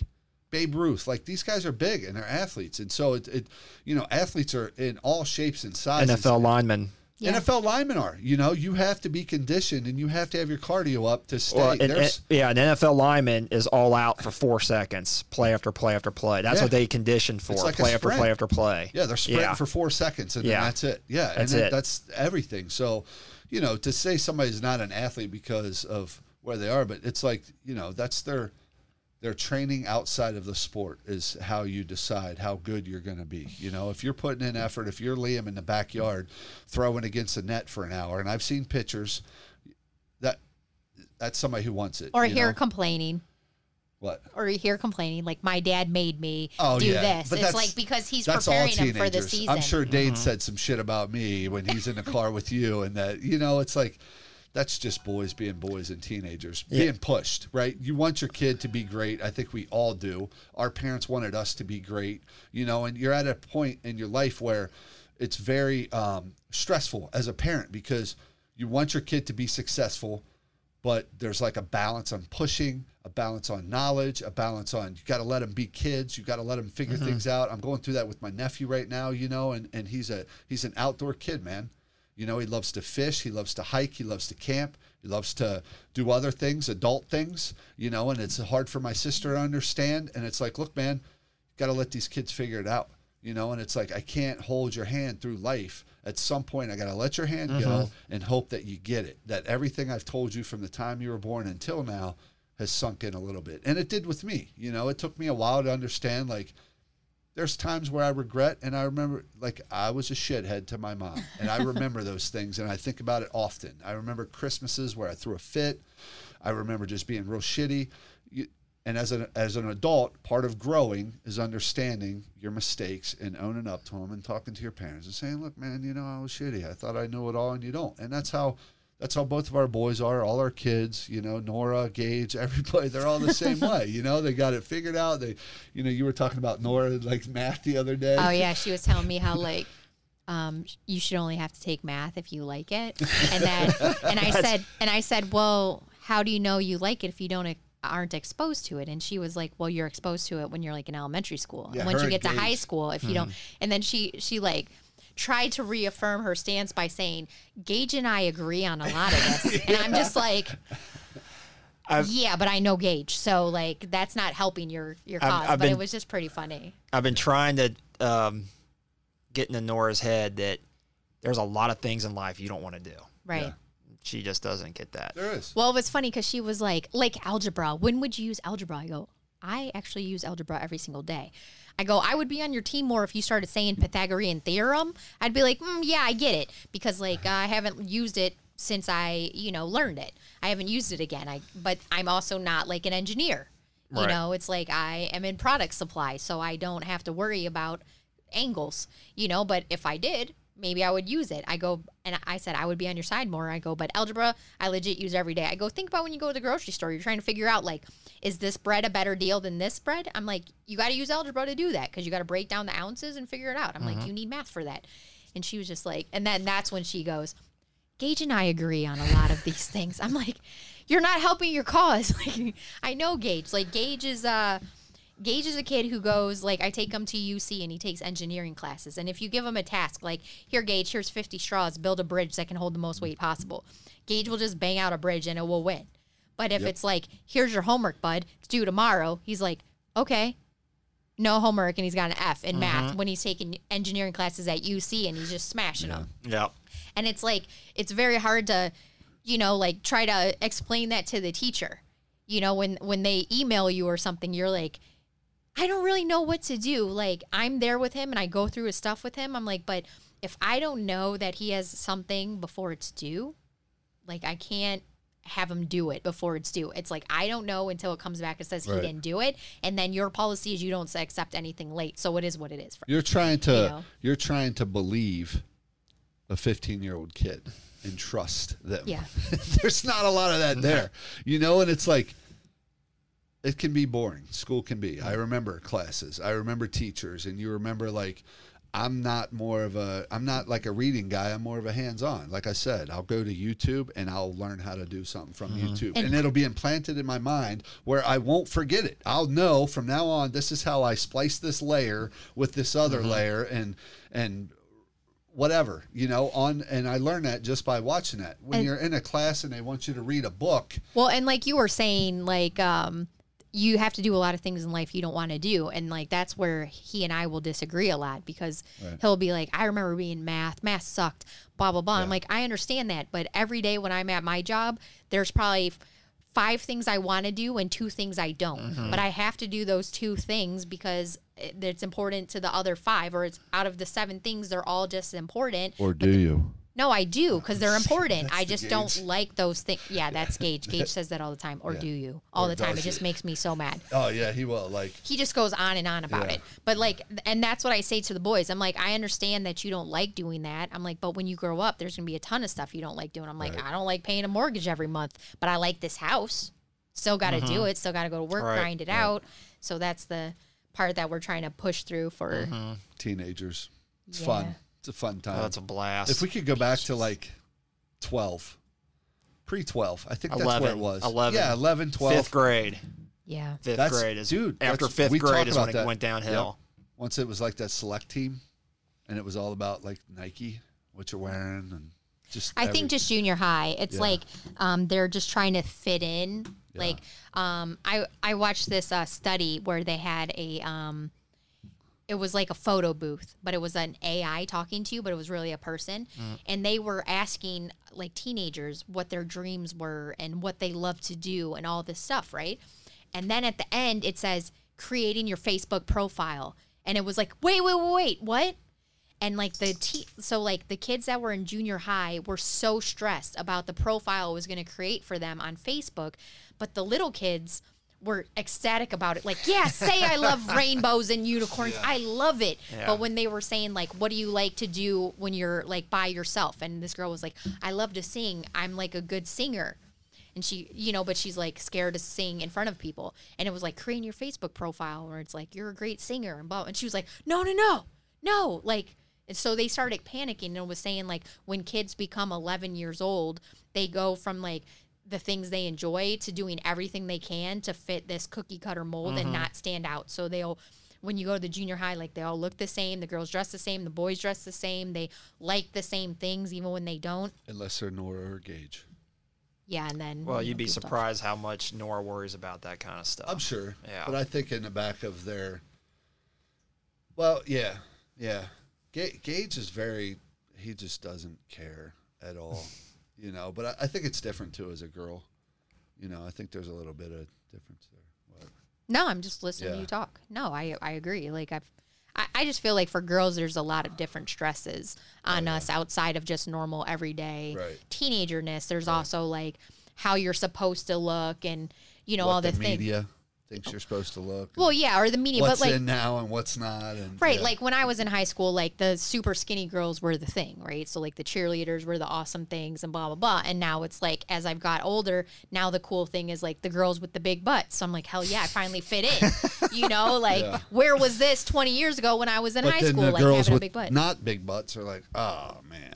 Right, like the skinny girls. Like you see them at the gym. Yeah, like they're when I doing would go to the squats. gym, they're working out their butts. Yeah, Everything that's to about do all you is- see. That's it. Yeah. You know, and they're just, that's what they're focused on. I'm like, man, Do you still go to the same gym? I haven't been to the gym.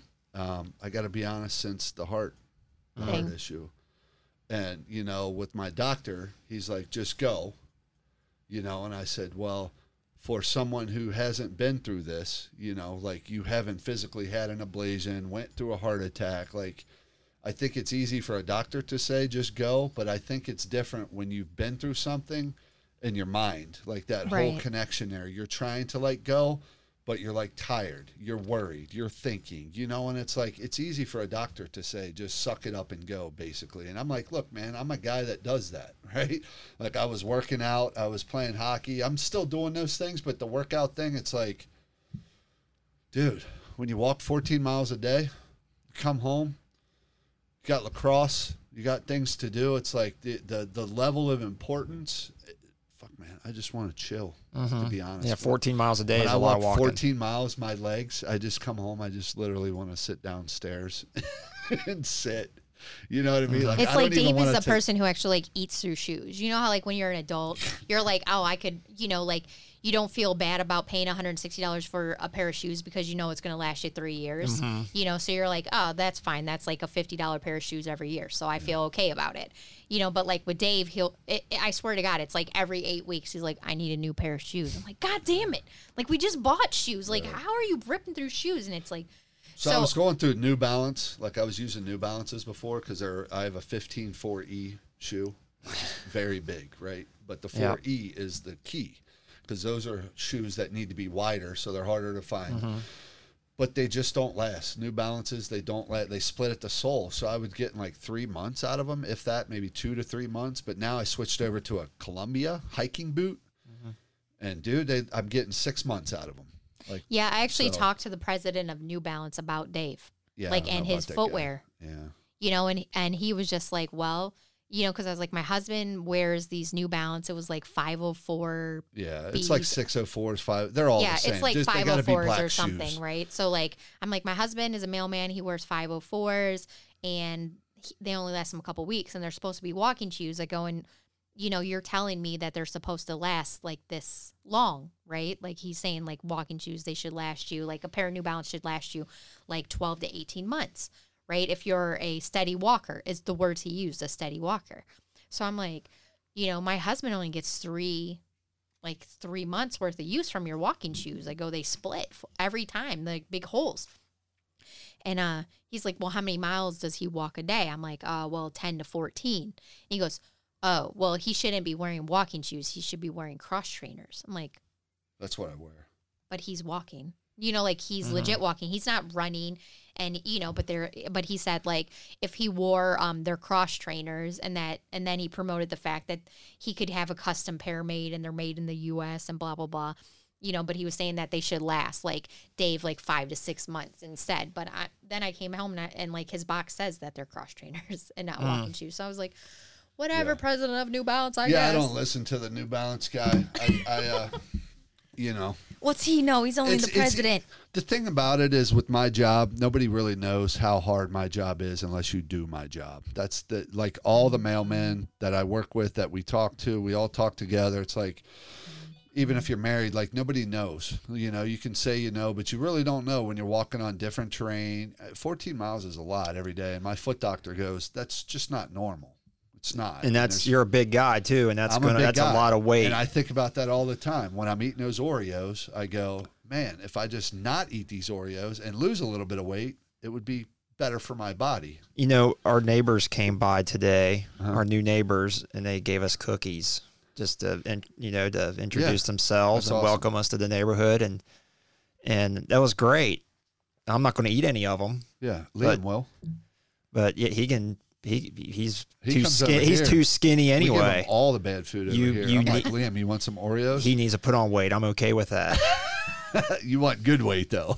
So He's not going to put on weight though. His body type, even Baker. Like I talked to Baker, you know Baker. So now we're getting, but you know, with football, and I'm like, dude, you're an ectomorph basically, you know. And I go, you need to eat like a meal every hour. Yeah, basically. And I can't believe I probably eat at least 3 times more than Liam. Yeah. And I'm like, dude, you want to be serious about sports, man. You need to put on some muscle and some size. He's just not going. He might be a runner. He's got the build for a runner. You know, who knows? But with that, it's like, you know, as I get, I'm just more like, just do something to have fun. Mm-hmm. You know, like with Dade, with hockey, he loves it. He has fun. The locker rooms mean a lot to him. I'm like, cool, man. You're making relationships for the rest of your life. Yep, that's what you know, and that's, to me, that's all it's about.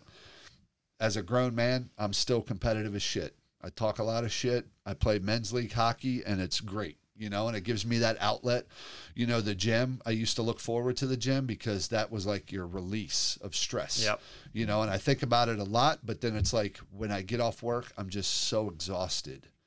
You know, and I've went to the doctor quite a few times to figure out why. Like, do I need to get on some HGH? Do I need a little help here, a little shot to give me a boost of energy? some like TRT. Yeah, some TRT or something, because, you know, as you get older, that shit slows down. And, you know, I think we're getting there. That's kind of how I feel. We're getting there. What if you knew the diet? If you were to eat a good you're diet, preaching to me. if you were to eat a good something I diet, knew. and it would If I- bring your testosterone levels up. It would. Well, But that diet doesn't include Oreos. It doesn't include jelly beans. it's a So what there's a he's very saying, simple. You want No. to stay the same, but not sacrifice. No, but this is what Yes. yes. But my doctor said the same thing. He goes, before you do any of those things that you're talking about, your diet and your health and the way you eat and what you drink, that needs to be taken care of before we think about any of that other stuff, which is that's where I understand. But, you know, my wife buys cookies. She just bought so cookies. you know, you know what the solution is. You're just unwilling to Yes. sacrifice. That's it. Okay. So for me, even he'll say, just only buy healthy food, blah, blah, blah. And I go, all right. Yeah. So I'll go to the store and I will sacrifice and I will not eat any of those things and I won't buy any of those things. And I even make jokes and I'll be like, yep, was looking around, figured out I was the only snack in the house because there's nothing else here to eat. Okay. And then like I'll go and put garbage in the garbage can and there'll be like 3 malt cups from UDF in there. And I'm like, son of a bitch. Like I could have been eating a cookie or something. Like I have like my time of the month where I just need to eat some chocolate, but I'm here because I want my husband to live a long time and no heart problems. But then I find out on the slide, he's drinking malts. Yeah. I'm like, this guy. So when I was in the best shape, that was when I was running, because I was real serious about that time. And I'd like to get back there. It's just the start, right? That's the hardest part, is to get back into it. But I know I need to.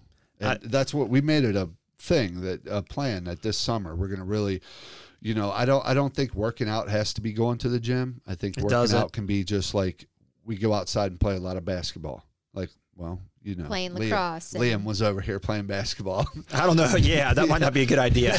Well, no, I just need to go, Liam, quit trying to touch rim. Quit trying to grab the That's rim. all the kids. They just want to touch rim, but problem is we have a metal net. Court hood. Yeah, court hood.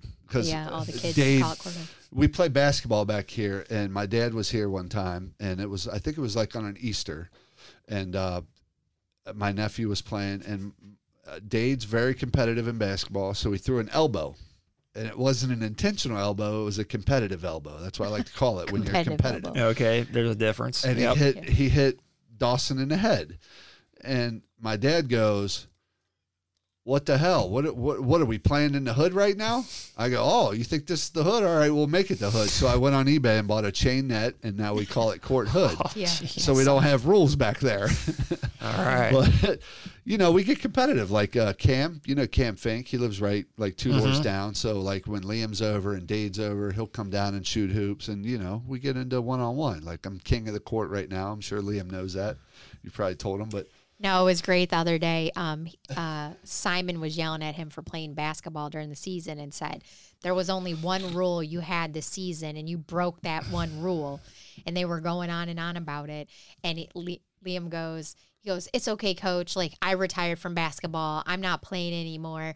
And he and I were walking to my car, and I was like, yeah, I guess if I got smoked by a guy in Crocs, I'd retire too.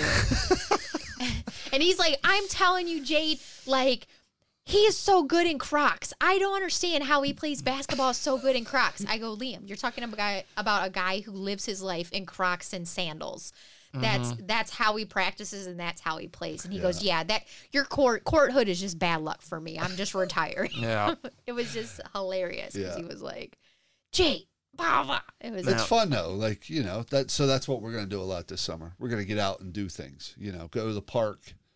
Just go do stuff. We got stuff for her. We're going to play hockey, do a lot of street hockey this year. A bunch of guys we play with and stuff. Yeah, so to get back to your biking, where we kind of left off, every year I support you in your race for diabetes that you do at the Indianapolis Motor Speedway, right? Mm-hmm. So how did you get involved with that? And like, is there someone in your family that has diabetes that you decided to start doing the race? Like I started doing the Fight for Air climb because my mom passed away from lung cancer. I just always wondered if it was similar for you. This is your chance to go into the Indianapolis yearly thing you do. Oh, well, there's kind of a couple stories there. Yeah, something they added that at the end. The reason I got into doing that at IMS was I went online to find out if there was any bike rides they had on the track, and then found out, oh, they do a diabetes ride on the track, and you have to raise a minimum of $200. And I thought, okay, that's no big deal. That's cool too. My mom has diabetes. My uncle has it. My grandpa had it, so it definitely runs in the family. A lot of our world has it. Yes. And so I thought that's a great cause. First year, I went up there. I rode 100 miles on my trike, my recumbent trike. How many laps is that around? It's 40. 40 laps. And it rained half the time. I had got hailed on while you were riding. While I was riding. Now, do you have a visor on your helmet so that doesn't get like right? Actually, I think I took my glasses off because I couldn't see because it all fogged up. Yeah. That year is more about just the experience of being out on the racetrack. Right. So this Indianapolis 500, you've been going to that your whole life, correct? No. I've been going up there. First year I was up there, it was 1972, or I'm sorry, 1982. Uh-huh. So I was born in 72, so I was 9. So you're a fan of the Indianapolis 500. I was big time. Went up. First race was 94, but my dad would take us up to time trials and practice and stuff. And then 94, I went to the race. I made every race since 2001. That's a lot. And I made 94, 95. So it kind of fit as a bike rider, being a fan of the Indianapolis 500. Right. So hey, let me. So I'm just a huge fan of the facility. Right. It's to go out there on that track and ride and realize I'm doing, my fast bike, I was doing 25, 26 miles an hour. Now, when you're riding, do you ride low? Did you ever want to experience the bank in the corners? Where you the banking's not high there. Oh, it's not? Only 9 degrees. Oh, okay. It's not like Daytona where it's 30 Daytona's degrees. Super, yeah. So that year I raised $400. Next year I did it. I raised, I think $700. Yeah, $700. Uh-huh. And then this past year, I went all out. I thought I want to make as much money as I can, and I'm going to go all out, and I'm going to try to do this 100 miles in less than 4 hours. Wow. So that means you have to average over 25 miles an hour. Right. Okay. So I gave it everything I had this past year. I met a guy online who coaches recumbent racers. He gave me a training plan. Ooh, and big time. And it's more, it's not really, it was actually less riding than I was doing, but it's more focused and more intense. Right. And I was only riding 3 days a week. Okay. It's real hard at this point in my life to ride more than 3 days a week. Mm-hmm. Right. So gave it everything I had, raised $1,100. Nice. And I was super proud of that. All I was wishing for the whole year, I was focused on training for this all year long. All I was wishing for was a calm day, because wind is a killer. Right. Ends up being one of the windiest days of the year. They had 65-mile-an-hour wind gusts that day. Holy shit, dude. Not while I was there. We definitely had wind gusts in the 40s, I would say. While you're riding, trying to... It was coming out of the wind was coming out of the west. Yeah, it's coming out of the west. So if you're familiar, you've been up the track, so if you're familiar with it, it's kind of oriented north-south. Right. So every time I would come out of turn 2, yeah, I'm sitting low, so the structure, a lot of the structures are blocking, especially on the front straightaway, with all the stands and the wall. Yeah. I was able to fly down the front straightaway because I'm out of the wind's wind. being blocked, but when you're on the other side of the course, I come into turn 2 and the wind was hitting me, and I was fighting the wind going all the way up, back stretch. Yeah. And as the day went, the wind kept getting harder and harder. And so I was on about my fourth to last lap, and I'm coming out of turn 2, and I got hit by this gust. And it probably blew me 20 feet sideways, because this bike that I'm riding, I don't know if you've seen pictures of it, but it's got wheel covers. Yeah. And so there's no wind that's going through that bike. It's all pushing on the side. So I got pushed at least 20 feet almost into the wall. Really? And it scared me to death. And then I just started smiling. I'm like, you know what? If I'd have wrecked at Indy, that would have been pretty cool. Yeah, that's a great story. That is true. So for those who don't know, though, a recumbent bike, you sit down, right? Like you're not sitting, you lay down, feet forward. Feet forward, okay. Yeah. Because some people who listen might It's not kind know of what like a when you're at the recumbent bike gym and you ride the bike. Yeah. Like when you sit you're like there in a and laying, almost like when you came down to one game. I think we were in a tournament for Oak Hill was playing lacrosse. Yeah. And you came riding down, and I think Rick wanted to go on, and he lost his phone and all that. You literally look like you're laying down, basically. Yeah, and the bike is it comfortable when you say like that? It is more comfortable, except when you're out there for a really long time, you're kind of stuck in that position. Like, does your neck hurt? I would think your neck would be hurting. Actually, the neck is a lot. The reason I started riding recumbent is because I had neck problems around a regular bike from holding my head back. Because to get in an aero position on a bicycle, you got to get down. Right. And you have to hold your head back. Right. And I started getting a pinched nerve, and I get to the point where I couldn't even turn my head to the left.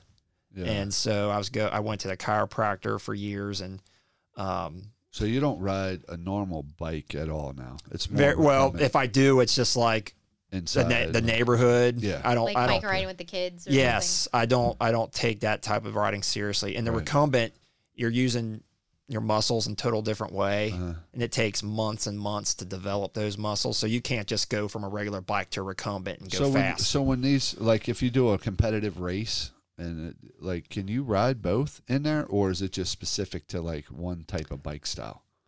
It depends on who the sanctioning body is. Okay. If it's like USA Cycling, they don't allow recumbents. But I have done some races with the human powered vehicle group, and they allow any kind of bike. Right. Well, they'll break it down to faired and unfaired. So faired they'd be encapsulated in a fairing, which those bikes, you'd be amazed how much drag is on. I know what you're talking about. Yeah, you'd be amazed how much drag is on a bike with nothing around you. But you put those fairings on there, you just cut right through the wind. And really? Those so it's guys, like a little rocket. Oh yeah, you can hold 30 something miles an hour just cruising along in one of those. Have you thought about getting one of those for the Indy? Well, I would if I could. They're hard to find and really expensive. And if you find one, you probably have to get them from Europe. They're a lot more popular over there. But you're looking for if you're getting one that you could race. So April, if you're listening right now, you're looking at Christmas, $10,000 $10,000. Oh, whoa! Yeah, it's a bucket list thing.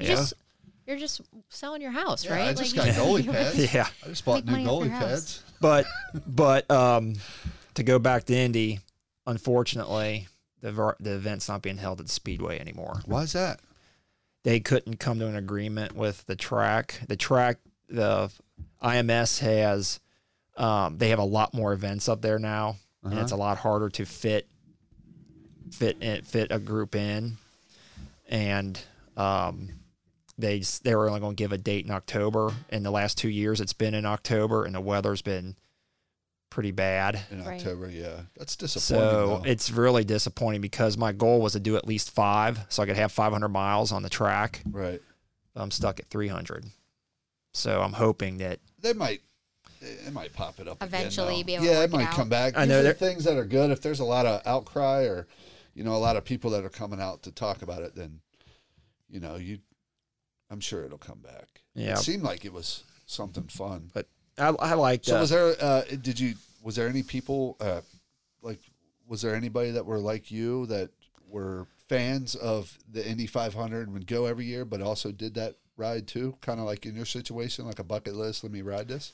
There might have been some. I really don't know if there were. I mean, some people, the cause is very important, which it's a great cause, and I'm glad I've been able to contribute to it. I think when you lose somebody or you have somebody in your family affected by anything, you start to, like even with Jade, with her mom and lung cancer, and then my dad just going through it, it really makes you aware of like research and, stuff like that. Yeah. So I think anything for a cause is good too. It's hard to trust, companies that, that you volunteer for and donate to, to trust that they're going to use that money for the right thing. Right. Like St. Jude's kind of a big thing I like. When you see St. Jude and they do it for free. And so it's like any opportunity, I think, to donate to them, I'm all about it.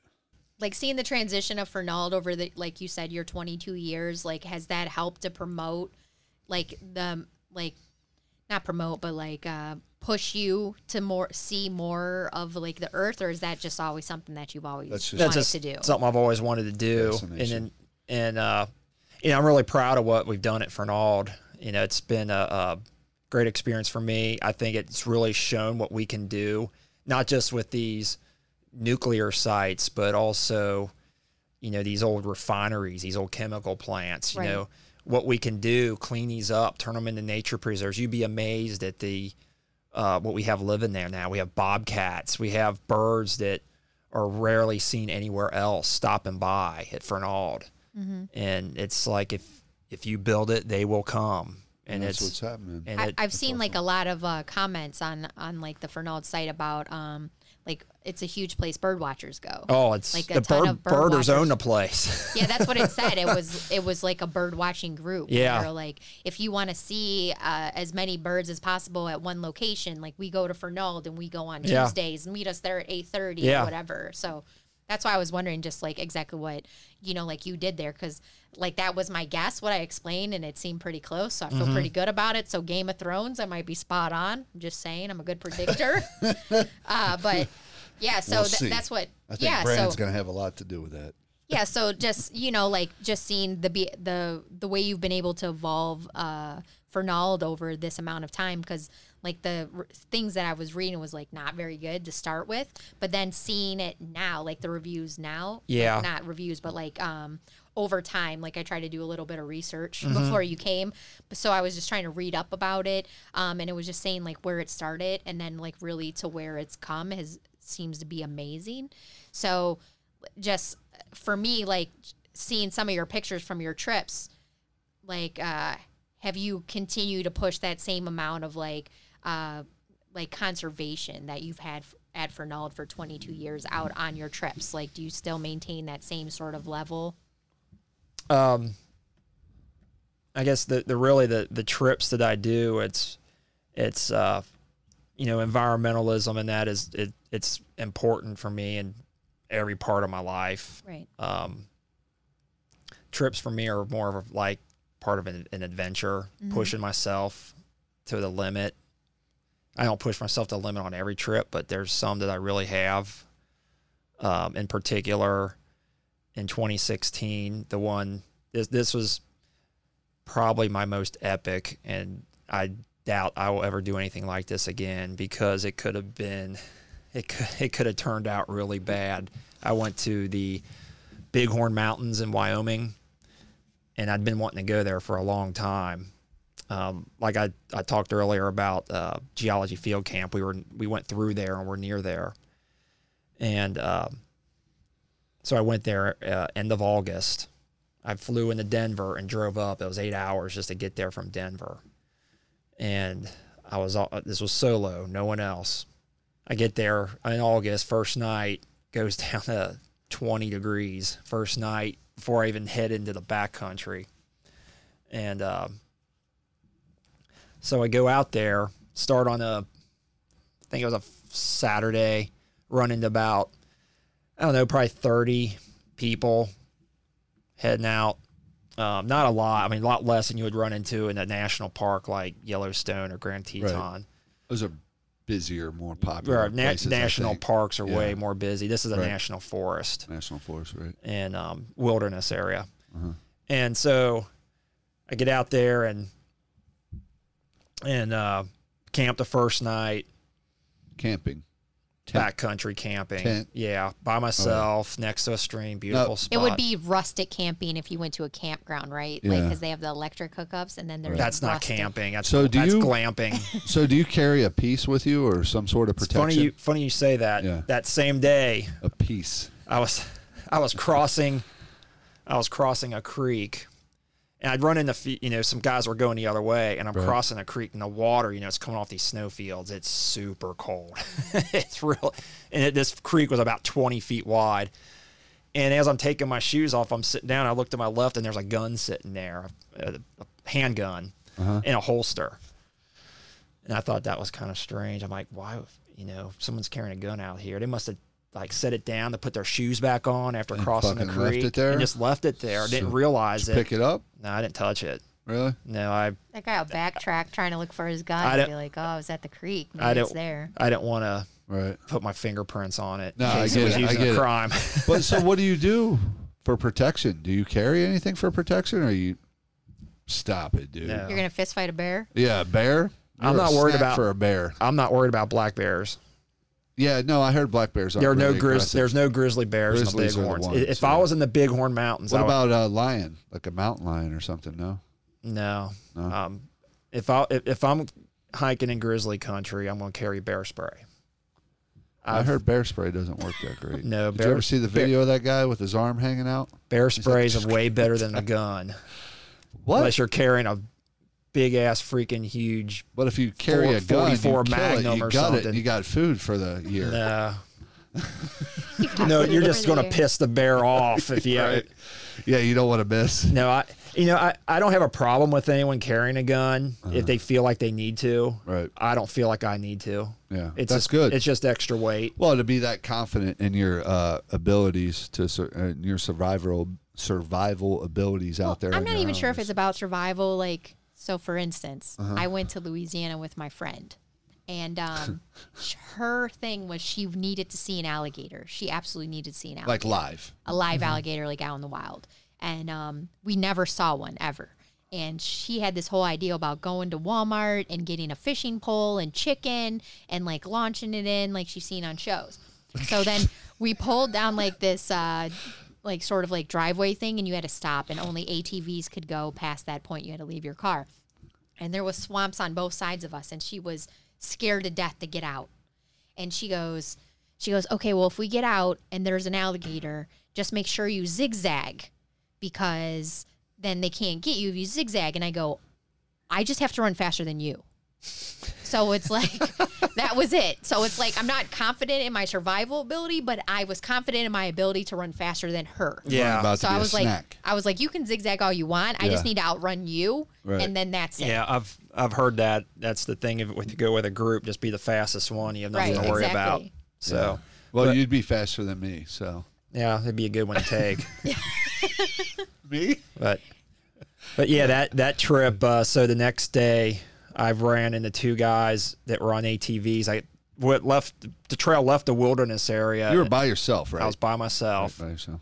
Left the wilderness area, and I ran into some guys on ATVs, and because the trails were all crisscrossing, I didn't get lost, but I couldn't figure out where I needed to go, and so they helped me out. But after that, I went 3 days without seeing another person.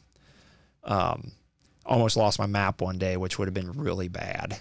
I probably could have gotten back if I backtracked, but So it was April, like when you went on this trip. Does she worry about things? she doesn't like it, and She doesn't like it. I'll tell her when where I'm going, You give her who to like, call if Okay. if I don't call her by a certain date, uh, and then that's about it. yeah. But So she's prepared to not hear from you for days. yeah, but it's especially now with our continuous ability to be able to communicate with people, it's really weird to be out unconnected for that long. Right. I heard it's good though. It's like therapeutic. It is Just good. to be away. It's very Like, I was good. thinking about it actually today because I was listening to a podcast while I was carrying mail, and they were talking about that. And the guy on the podcast was talking about, how therapeutic it was just to be out there in the wilderness, no phone, disconnected Mm-hmm. from society, and it's almost like a reset. It's what's really weird, especially after you're out there for you're getting on your second or third day, and you haven't seen anyone. It's like you kind of hope you see somebody. Oh yeah, I got to worry. so I got to the tent got to the camp a couple nights later, and there was a tent set up, and I thought, sweet, I'll have someone that I could talk to that night. Bullshit, yeah. No one was there. So I don't know. I didn't go look in the tent. Maybe they were dead inside of it. It might have just been set up by an outfitter to store gear. Yeah. But that was kind of weird. So what do you take like on this trip? You have a backpack, obviously, camping, food wise. Do you? That's my biggest problem is because I eat so much. I usually have more weight in food than I do. So what do you gear. eat like out there? Is it just like protein bars and shit like that, like quick and easy Yeah, stuff? I'll take or do you ever? Cliff bars, Slim Jims. I do oatmeal in the mornings, peanut butter, freeze dried.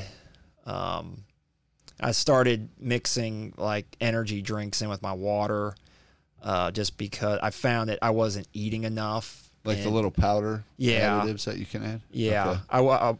I don't eat enough while I'm hiking, so if I'm like drinking, So how do you know? Like, how would you know if you're not eating? Just because I start fatigue or- bonking. You don't want to bonk, so your What's- blood sugar gets really low and you just have no energy at all. Oh, okay. It's like a naked and afraid scenario where those guys are just like laying around. Like, Yeah. How you, And you think you can I'm do naked. that show? Hell no, Why? I can't go that long without eating. 21 days. I couldn't do that. Killing stuff and stuff like that. Having to No, hunt. I have no desire to do that. Right. I just like I said, for me, it's almost like an athletic event. It's like Right. You're testing yourself yeah, basically to see and like. and I don't want really testing myself to see how long I can go without eating or eating almost nothing. That just has no appeal to me at all. Right. I want to go You want to go because have a good they're time. they're going and staying in one place. right. And you I wanna see it all. Yeah. While I was out there, the last day I climbed the highest peak in the range, Cloud Peak, 13,000 foot peak. Did you take a picture up there? I think you did. I right? did. Luckily for that, there was a couple guys I camped next to that night, and one of them went up there with me. Which to do something like that, you're really dumb to do solo, especially If something happened. if yeah. something happened. I mean, it's fine. I think if there's an established trail and there's going to be people, but there's no established route up this mountain. So if this guy wouldn't have went with you, would you have went still? I probably still would have done it. But no, because you're going up these things, and a lot of these rocks will shift on you. Oh yeah. If your foot gets caught between these rocks you're in. What was that dude? 129 hours or that? Oh yeah, dude that got stuck in the slot arm canyon. off. Yeah. Have you watched that Free Solo? I have not seen that yet. It's on YouTube. It's I about saw that rock. He climbed. I don't know where it's.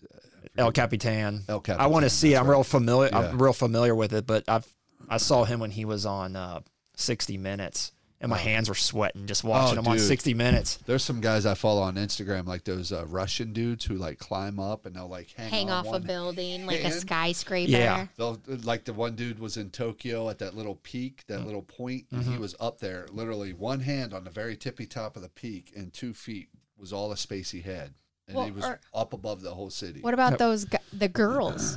Who, Yeah. like the guy is holding on and like dangles them Yeah, over they'll the hold him by the side. hand, and yeah, I'm like, No, I've been married to you for 17 years and I'm still not doing Yeah. that. Like, sorry, bud. I still get like there's times where I'll play video games. Like I like to play video games a lot.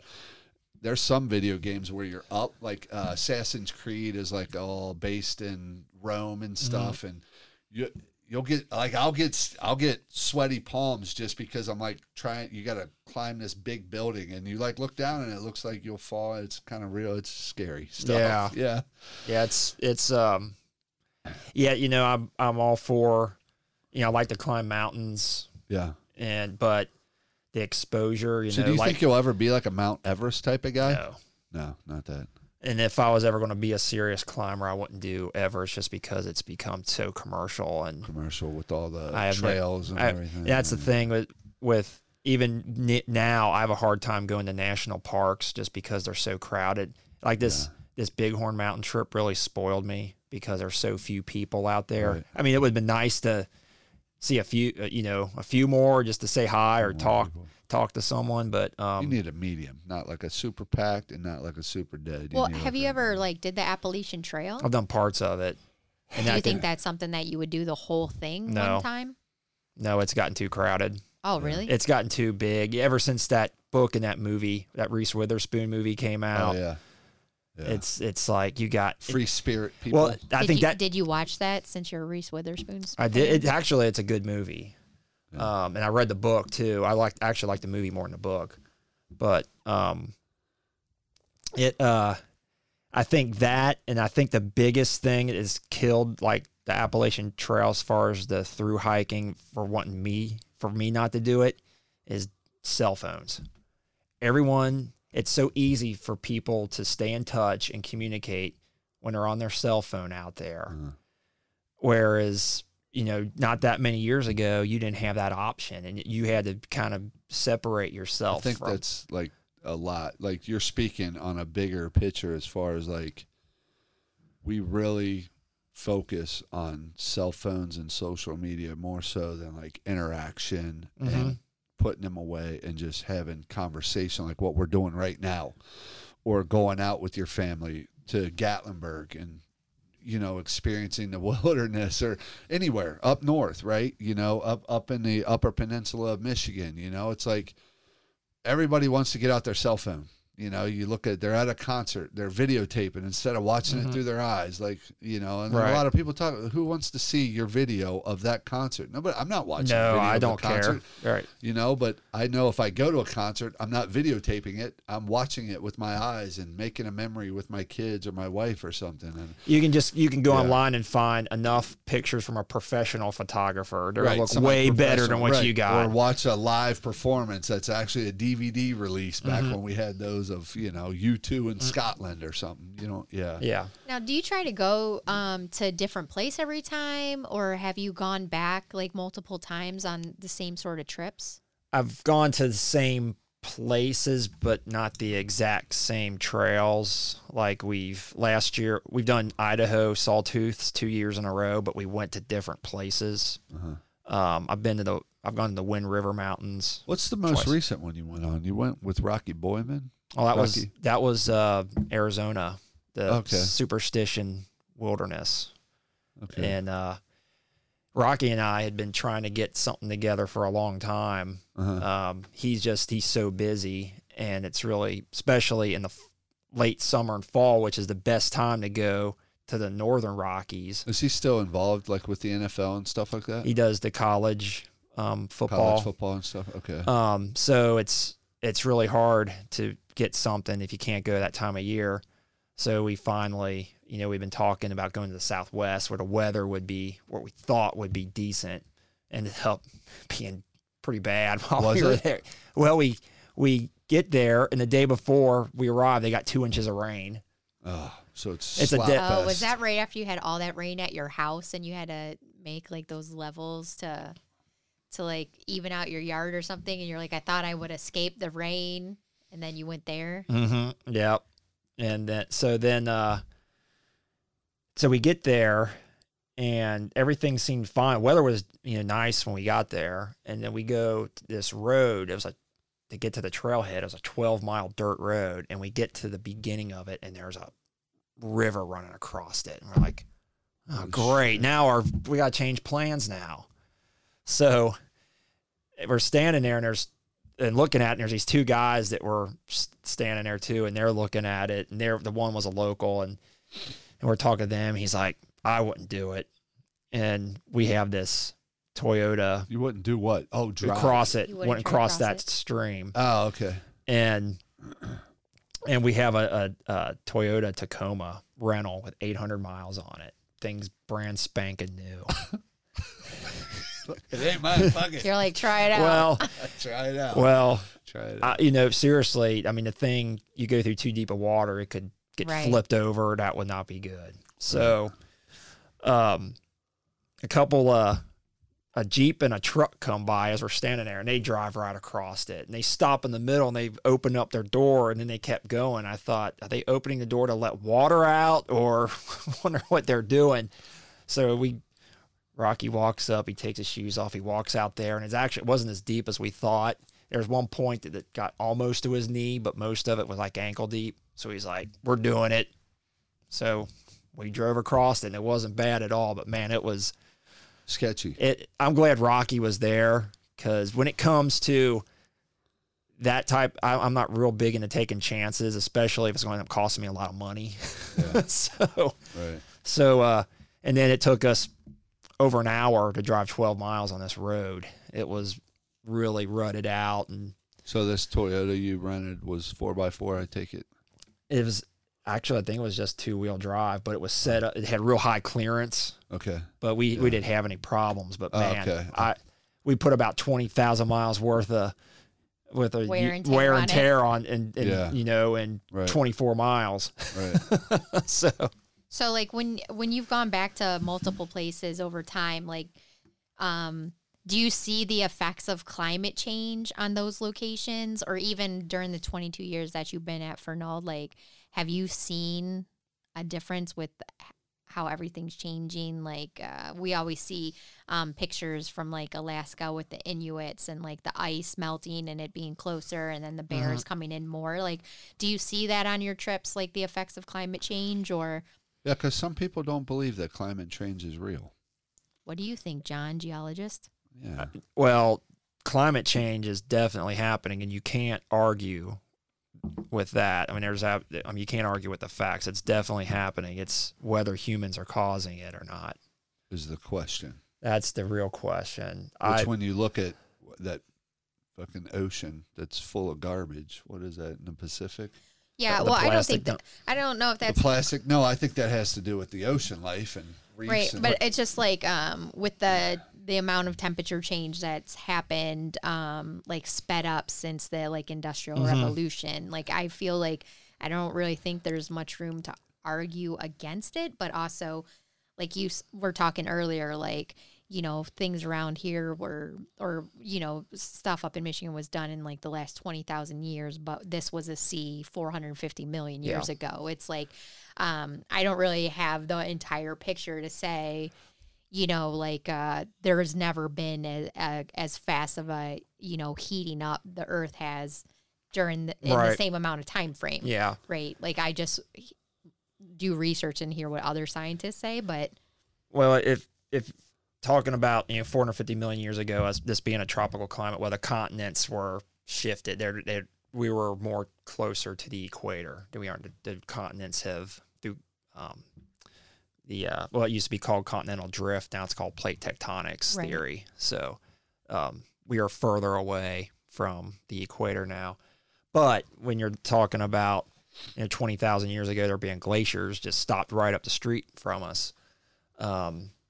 So what caused the climate to get so much colder? And not very long ago, when the continents are basically in the same spot they are right now. Right. And there's a lot of different theories from, I think it's called the Milankovitch theory, where the tilt of the Earth varies, which can have drastic consequences on the climate. There's, you see sea currents. So, not to interrupt, but Yep. like to go more into that theory. So is it saying more like how when you spin a top, like as it slows down, like it kind of wobbles? Yeah, it'd be like a similar? I think it's been a while since I've read up on that theory, but yeah, it changes on that the Earth kind of it wobbles. wobbles and a little bit. doesn't. Yeah. Okay. And then you have the changes in the ocean currents.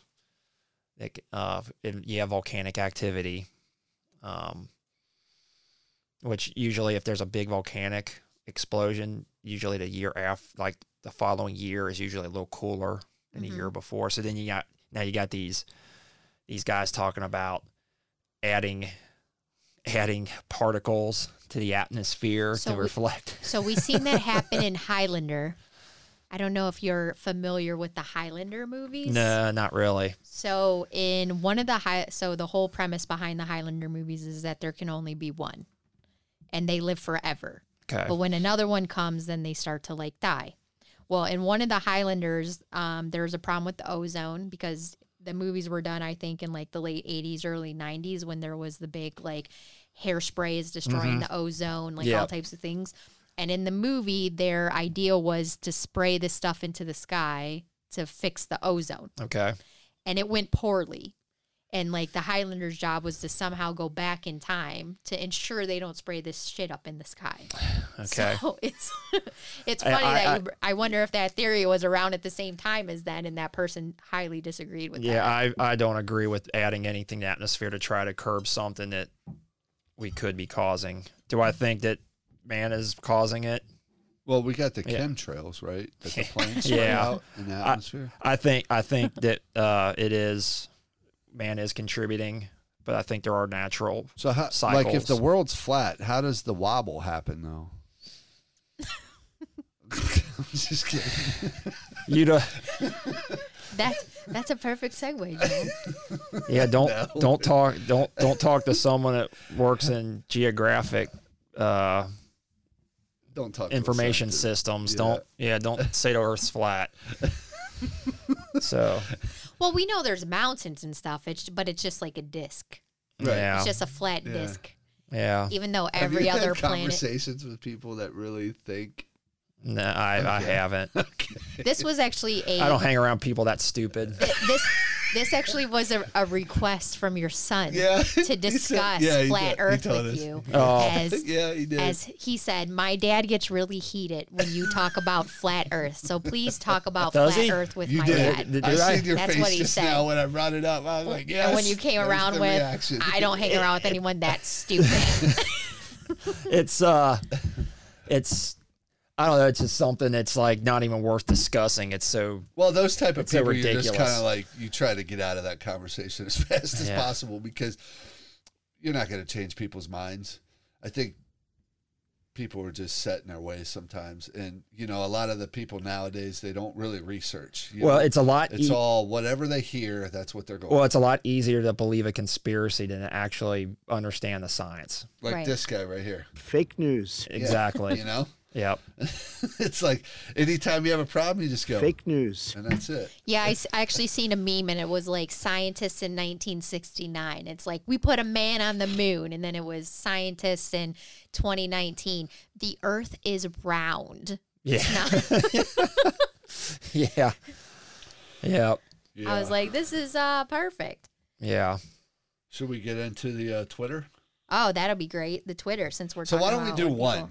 We're getting kind of long. I know John's probably feeling like Well, I think we'll see how it goes. They're pretty quick, I think. Okay. So before I told you we're going to play a Twitter game, and I was going to ask you, so this is going to be an ongoing segment that we have with our guests where we'll find some stuff on Twitter. Originally, it was going to be, is it a real Twitter post or is it not? But, you know, once I started coming across, so I did the hashtag science, so I did the science Twitter, and there's people who have some burning questions. So I felt like they deserved an answer from a real scientist. So, since you're a geologist, I focused on geology type questions. These are the type of, you'll see. Okay, so first person, she's very interested in this. She wants to know who decided to make oceans. Like, why make big-ass holes in the ground and fill them with water? And where did all this water come from? That's pretty easy. Noah. Noah? Yeah. Really? No, like Noah's Ark? Oh, actually, I guess it was actually God. It told Noah it was going to rain so much that it was going to cover the entire earth. And then they with filled water. the holes up with water. 40 days and 40 nights it took, so we even have a timeline Yeah. for that. Thank That's you, little right. baby Jesus, this Easter weekend. Yes, it is. This 420 today. That's this- why the rips at the beginning of the pod too. We didn't get into that. This- we put them this- on there. Holy Easter weekend. We want to thank Jesus and Noah. Next, how does the water in a waterfall get back to the top? Hashtag the world may never know. Well, it's going to know today because John Walters is going to tell us. So when it goes down and it floats down the river or the stream, it ends up evaporating from the stream, or it eventually makes it to the ocean and evaporates and turns into clouds. Then it comes back down as rain, and then it starts back the same process. So you're the water saying cycle. rain Yeah, is what takes it to the top. the clouds, like, they actually crash into the mountain, which so releases. clouds carry the water. The clouds so it's will carry almost the like water, The yeah. clouds, the bucket, right? It scoops the water up and takes it back to the top. There you go. There we go. Clouds are buckets. There we go, sir. Your question has been answered. Are we correct with the clouds crashing into the mountains? Not necessarily. I mean, just any time the water ends up in the stream, or in the ocean, it evaporates, and then it's going to turn into rain somewhere. These Also, people. just for the record, he spelled world WOLRD. Just want to Okay. help him out. A little bit. Wall.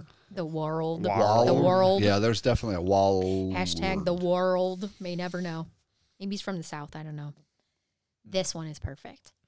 Why do meteors always land in craters? Like, it's such a coincidence, yet nobody talks about it.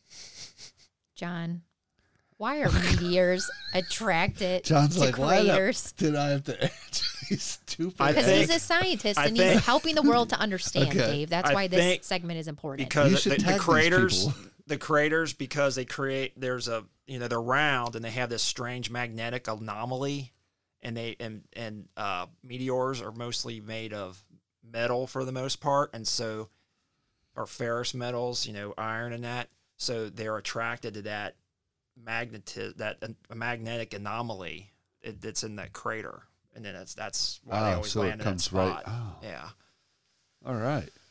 I didn't know that. Did you know that, Jay? that's the best explanation I can think of. I felt like Have the you been to meteors. that- I felt like the meteors made the craters and they didn't really land in them. Have you been to automatically, Crater? What is that at? Is that in Arizona? but I think yeah. it's in Arizona. Yeah, I've The been there. 2 mile one? Yeah, I've been there. Yeah. Is that pretty amazing? Seeing it in person or not? It's really? it's okay. It's a private place. It's not a public park. So Oh, it's, really? Yeah. What, you got to pay to get in and shit? You gotta pay, but which is fine. But Who owns that? they don't. So I was I'll buy hoping. the big crater. No, you place. know who owns it? The guy from Jurassic Park. Oh. Yeah. I was Makes sense. hoping I could walk around it, and you can't walk around it. Walk around what? Like at the top? Yeah, like Or, around the go down in rim, it? like around the rim of it. Like, you can't go down in it or anything. No, Ah. you might be able to Oh. like on a spit, but just a visit, you can't do that. Dude, so. that sucks. We talked about going there. Like, I Yeah, thought like that now- was legit. we had Now- planned a West trip, and that was one of the spots because I he's wanted in to the hit. he's in the bottom. I have been- Transformers. Oh, yeah. Are they? Yeah, the dinosaur Transformers. They're just Oh. hidden down in the bottom of the crater. Flagstaff. That's near Flagstaff, which is pretty cool, and the highest point in Arizona called Humphrey Peak is right there and near Flagstaff, and I climbed that a few years back. It was an easy one. Be a good one for you guys to do. Yeah. So you could say you climbed the highest point in Arizona. It's like 12. I feel like John just called us fat. Yeah. He like secretly just called us did, fat. He's yeah. like, you should climb that one fat. Well, you already kid, you'll yelled be at fine." me for eating Oreos. Hey, I want you to be the best that you can be. I'm pretty good right now. Oreos are I living can your play best hockey. life. It's windmill You hike season. you walk 14 miles a day. You can hike up a. Well, I 12,000 walk foot 14 mountain. miles a day, and then I come home and eat like a bag of jelly beans. That's Or Not in the good. car. He doesn't Not even good. make it But home. it They're in is his good. car. It's not good, but it is good. It's like a double, you know what I mean? Like it's good when I eat it because I'm like, oh, these jelly beans are so good, especially the black ones. Ugh. Ew. Yeah. Yeah. I mean, we could all eat better, everybody. Oh, I know I It's the could. processed food. That's the Yep. problem. So I learned a lot about geology today. Did I you, learned Dave? a ton. I feel like I got to know John quite a bit better. I'm glad you came over to do this pod. Thanks for having me. It's It was fun. interesting. I had a good time. We're like 2.5 hours, man. Yeah, so we You know. appreciate you coming on. And Yeah. yeah, thanks for coming. We'll have you on again if you'd Yeah. come back. I mean, we like to talk about everything, your Yeah, trips. we could do a little more focused conversation maybe. Yeah. Maybe I'll have an adventure with a good story.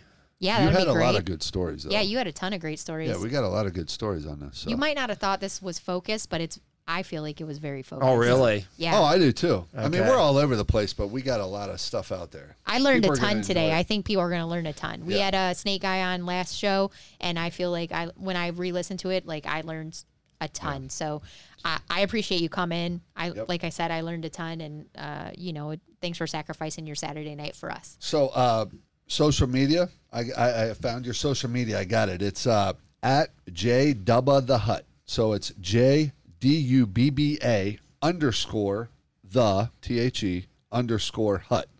If you want to follow John on Instagram, what's that? It's two T's. Two T's. HUTT at the end. JDubba the Hut. Like Jabba the Hutt, but JDubba, because he's a big Star Wars guy, which you found out in this podcast about Star Wars. So thanks for joining us, John. I am Dave. And I'm Jade, and this was the Espouse Podcast, episode 2.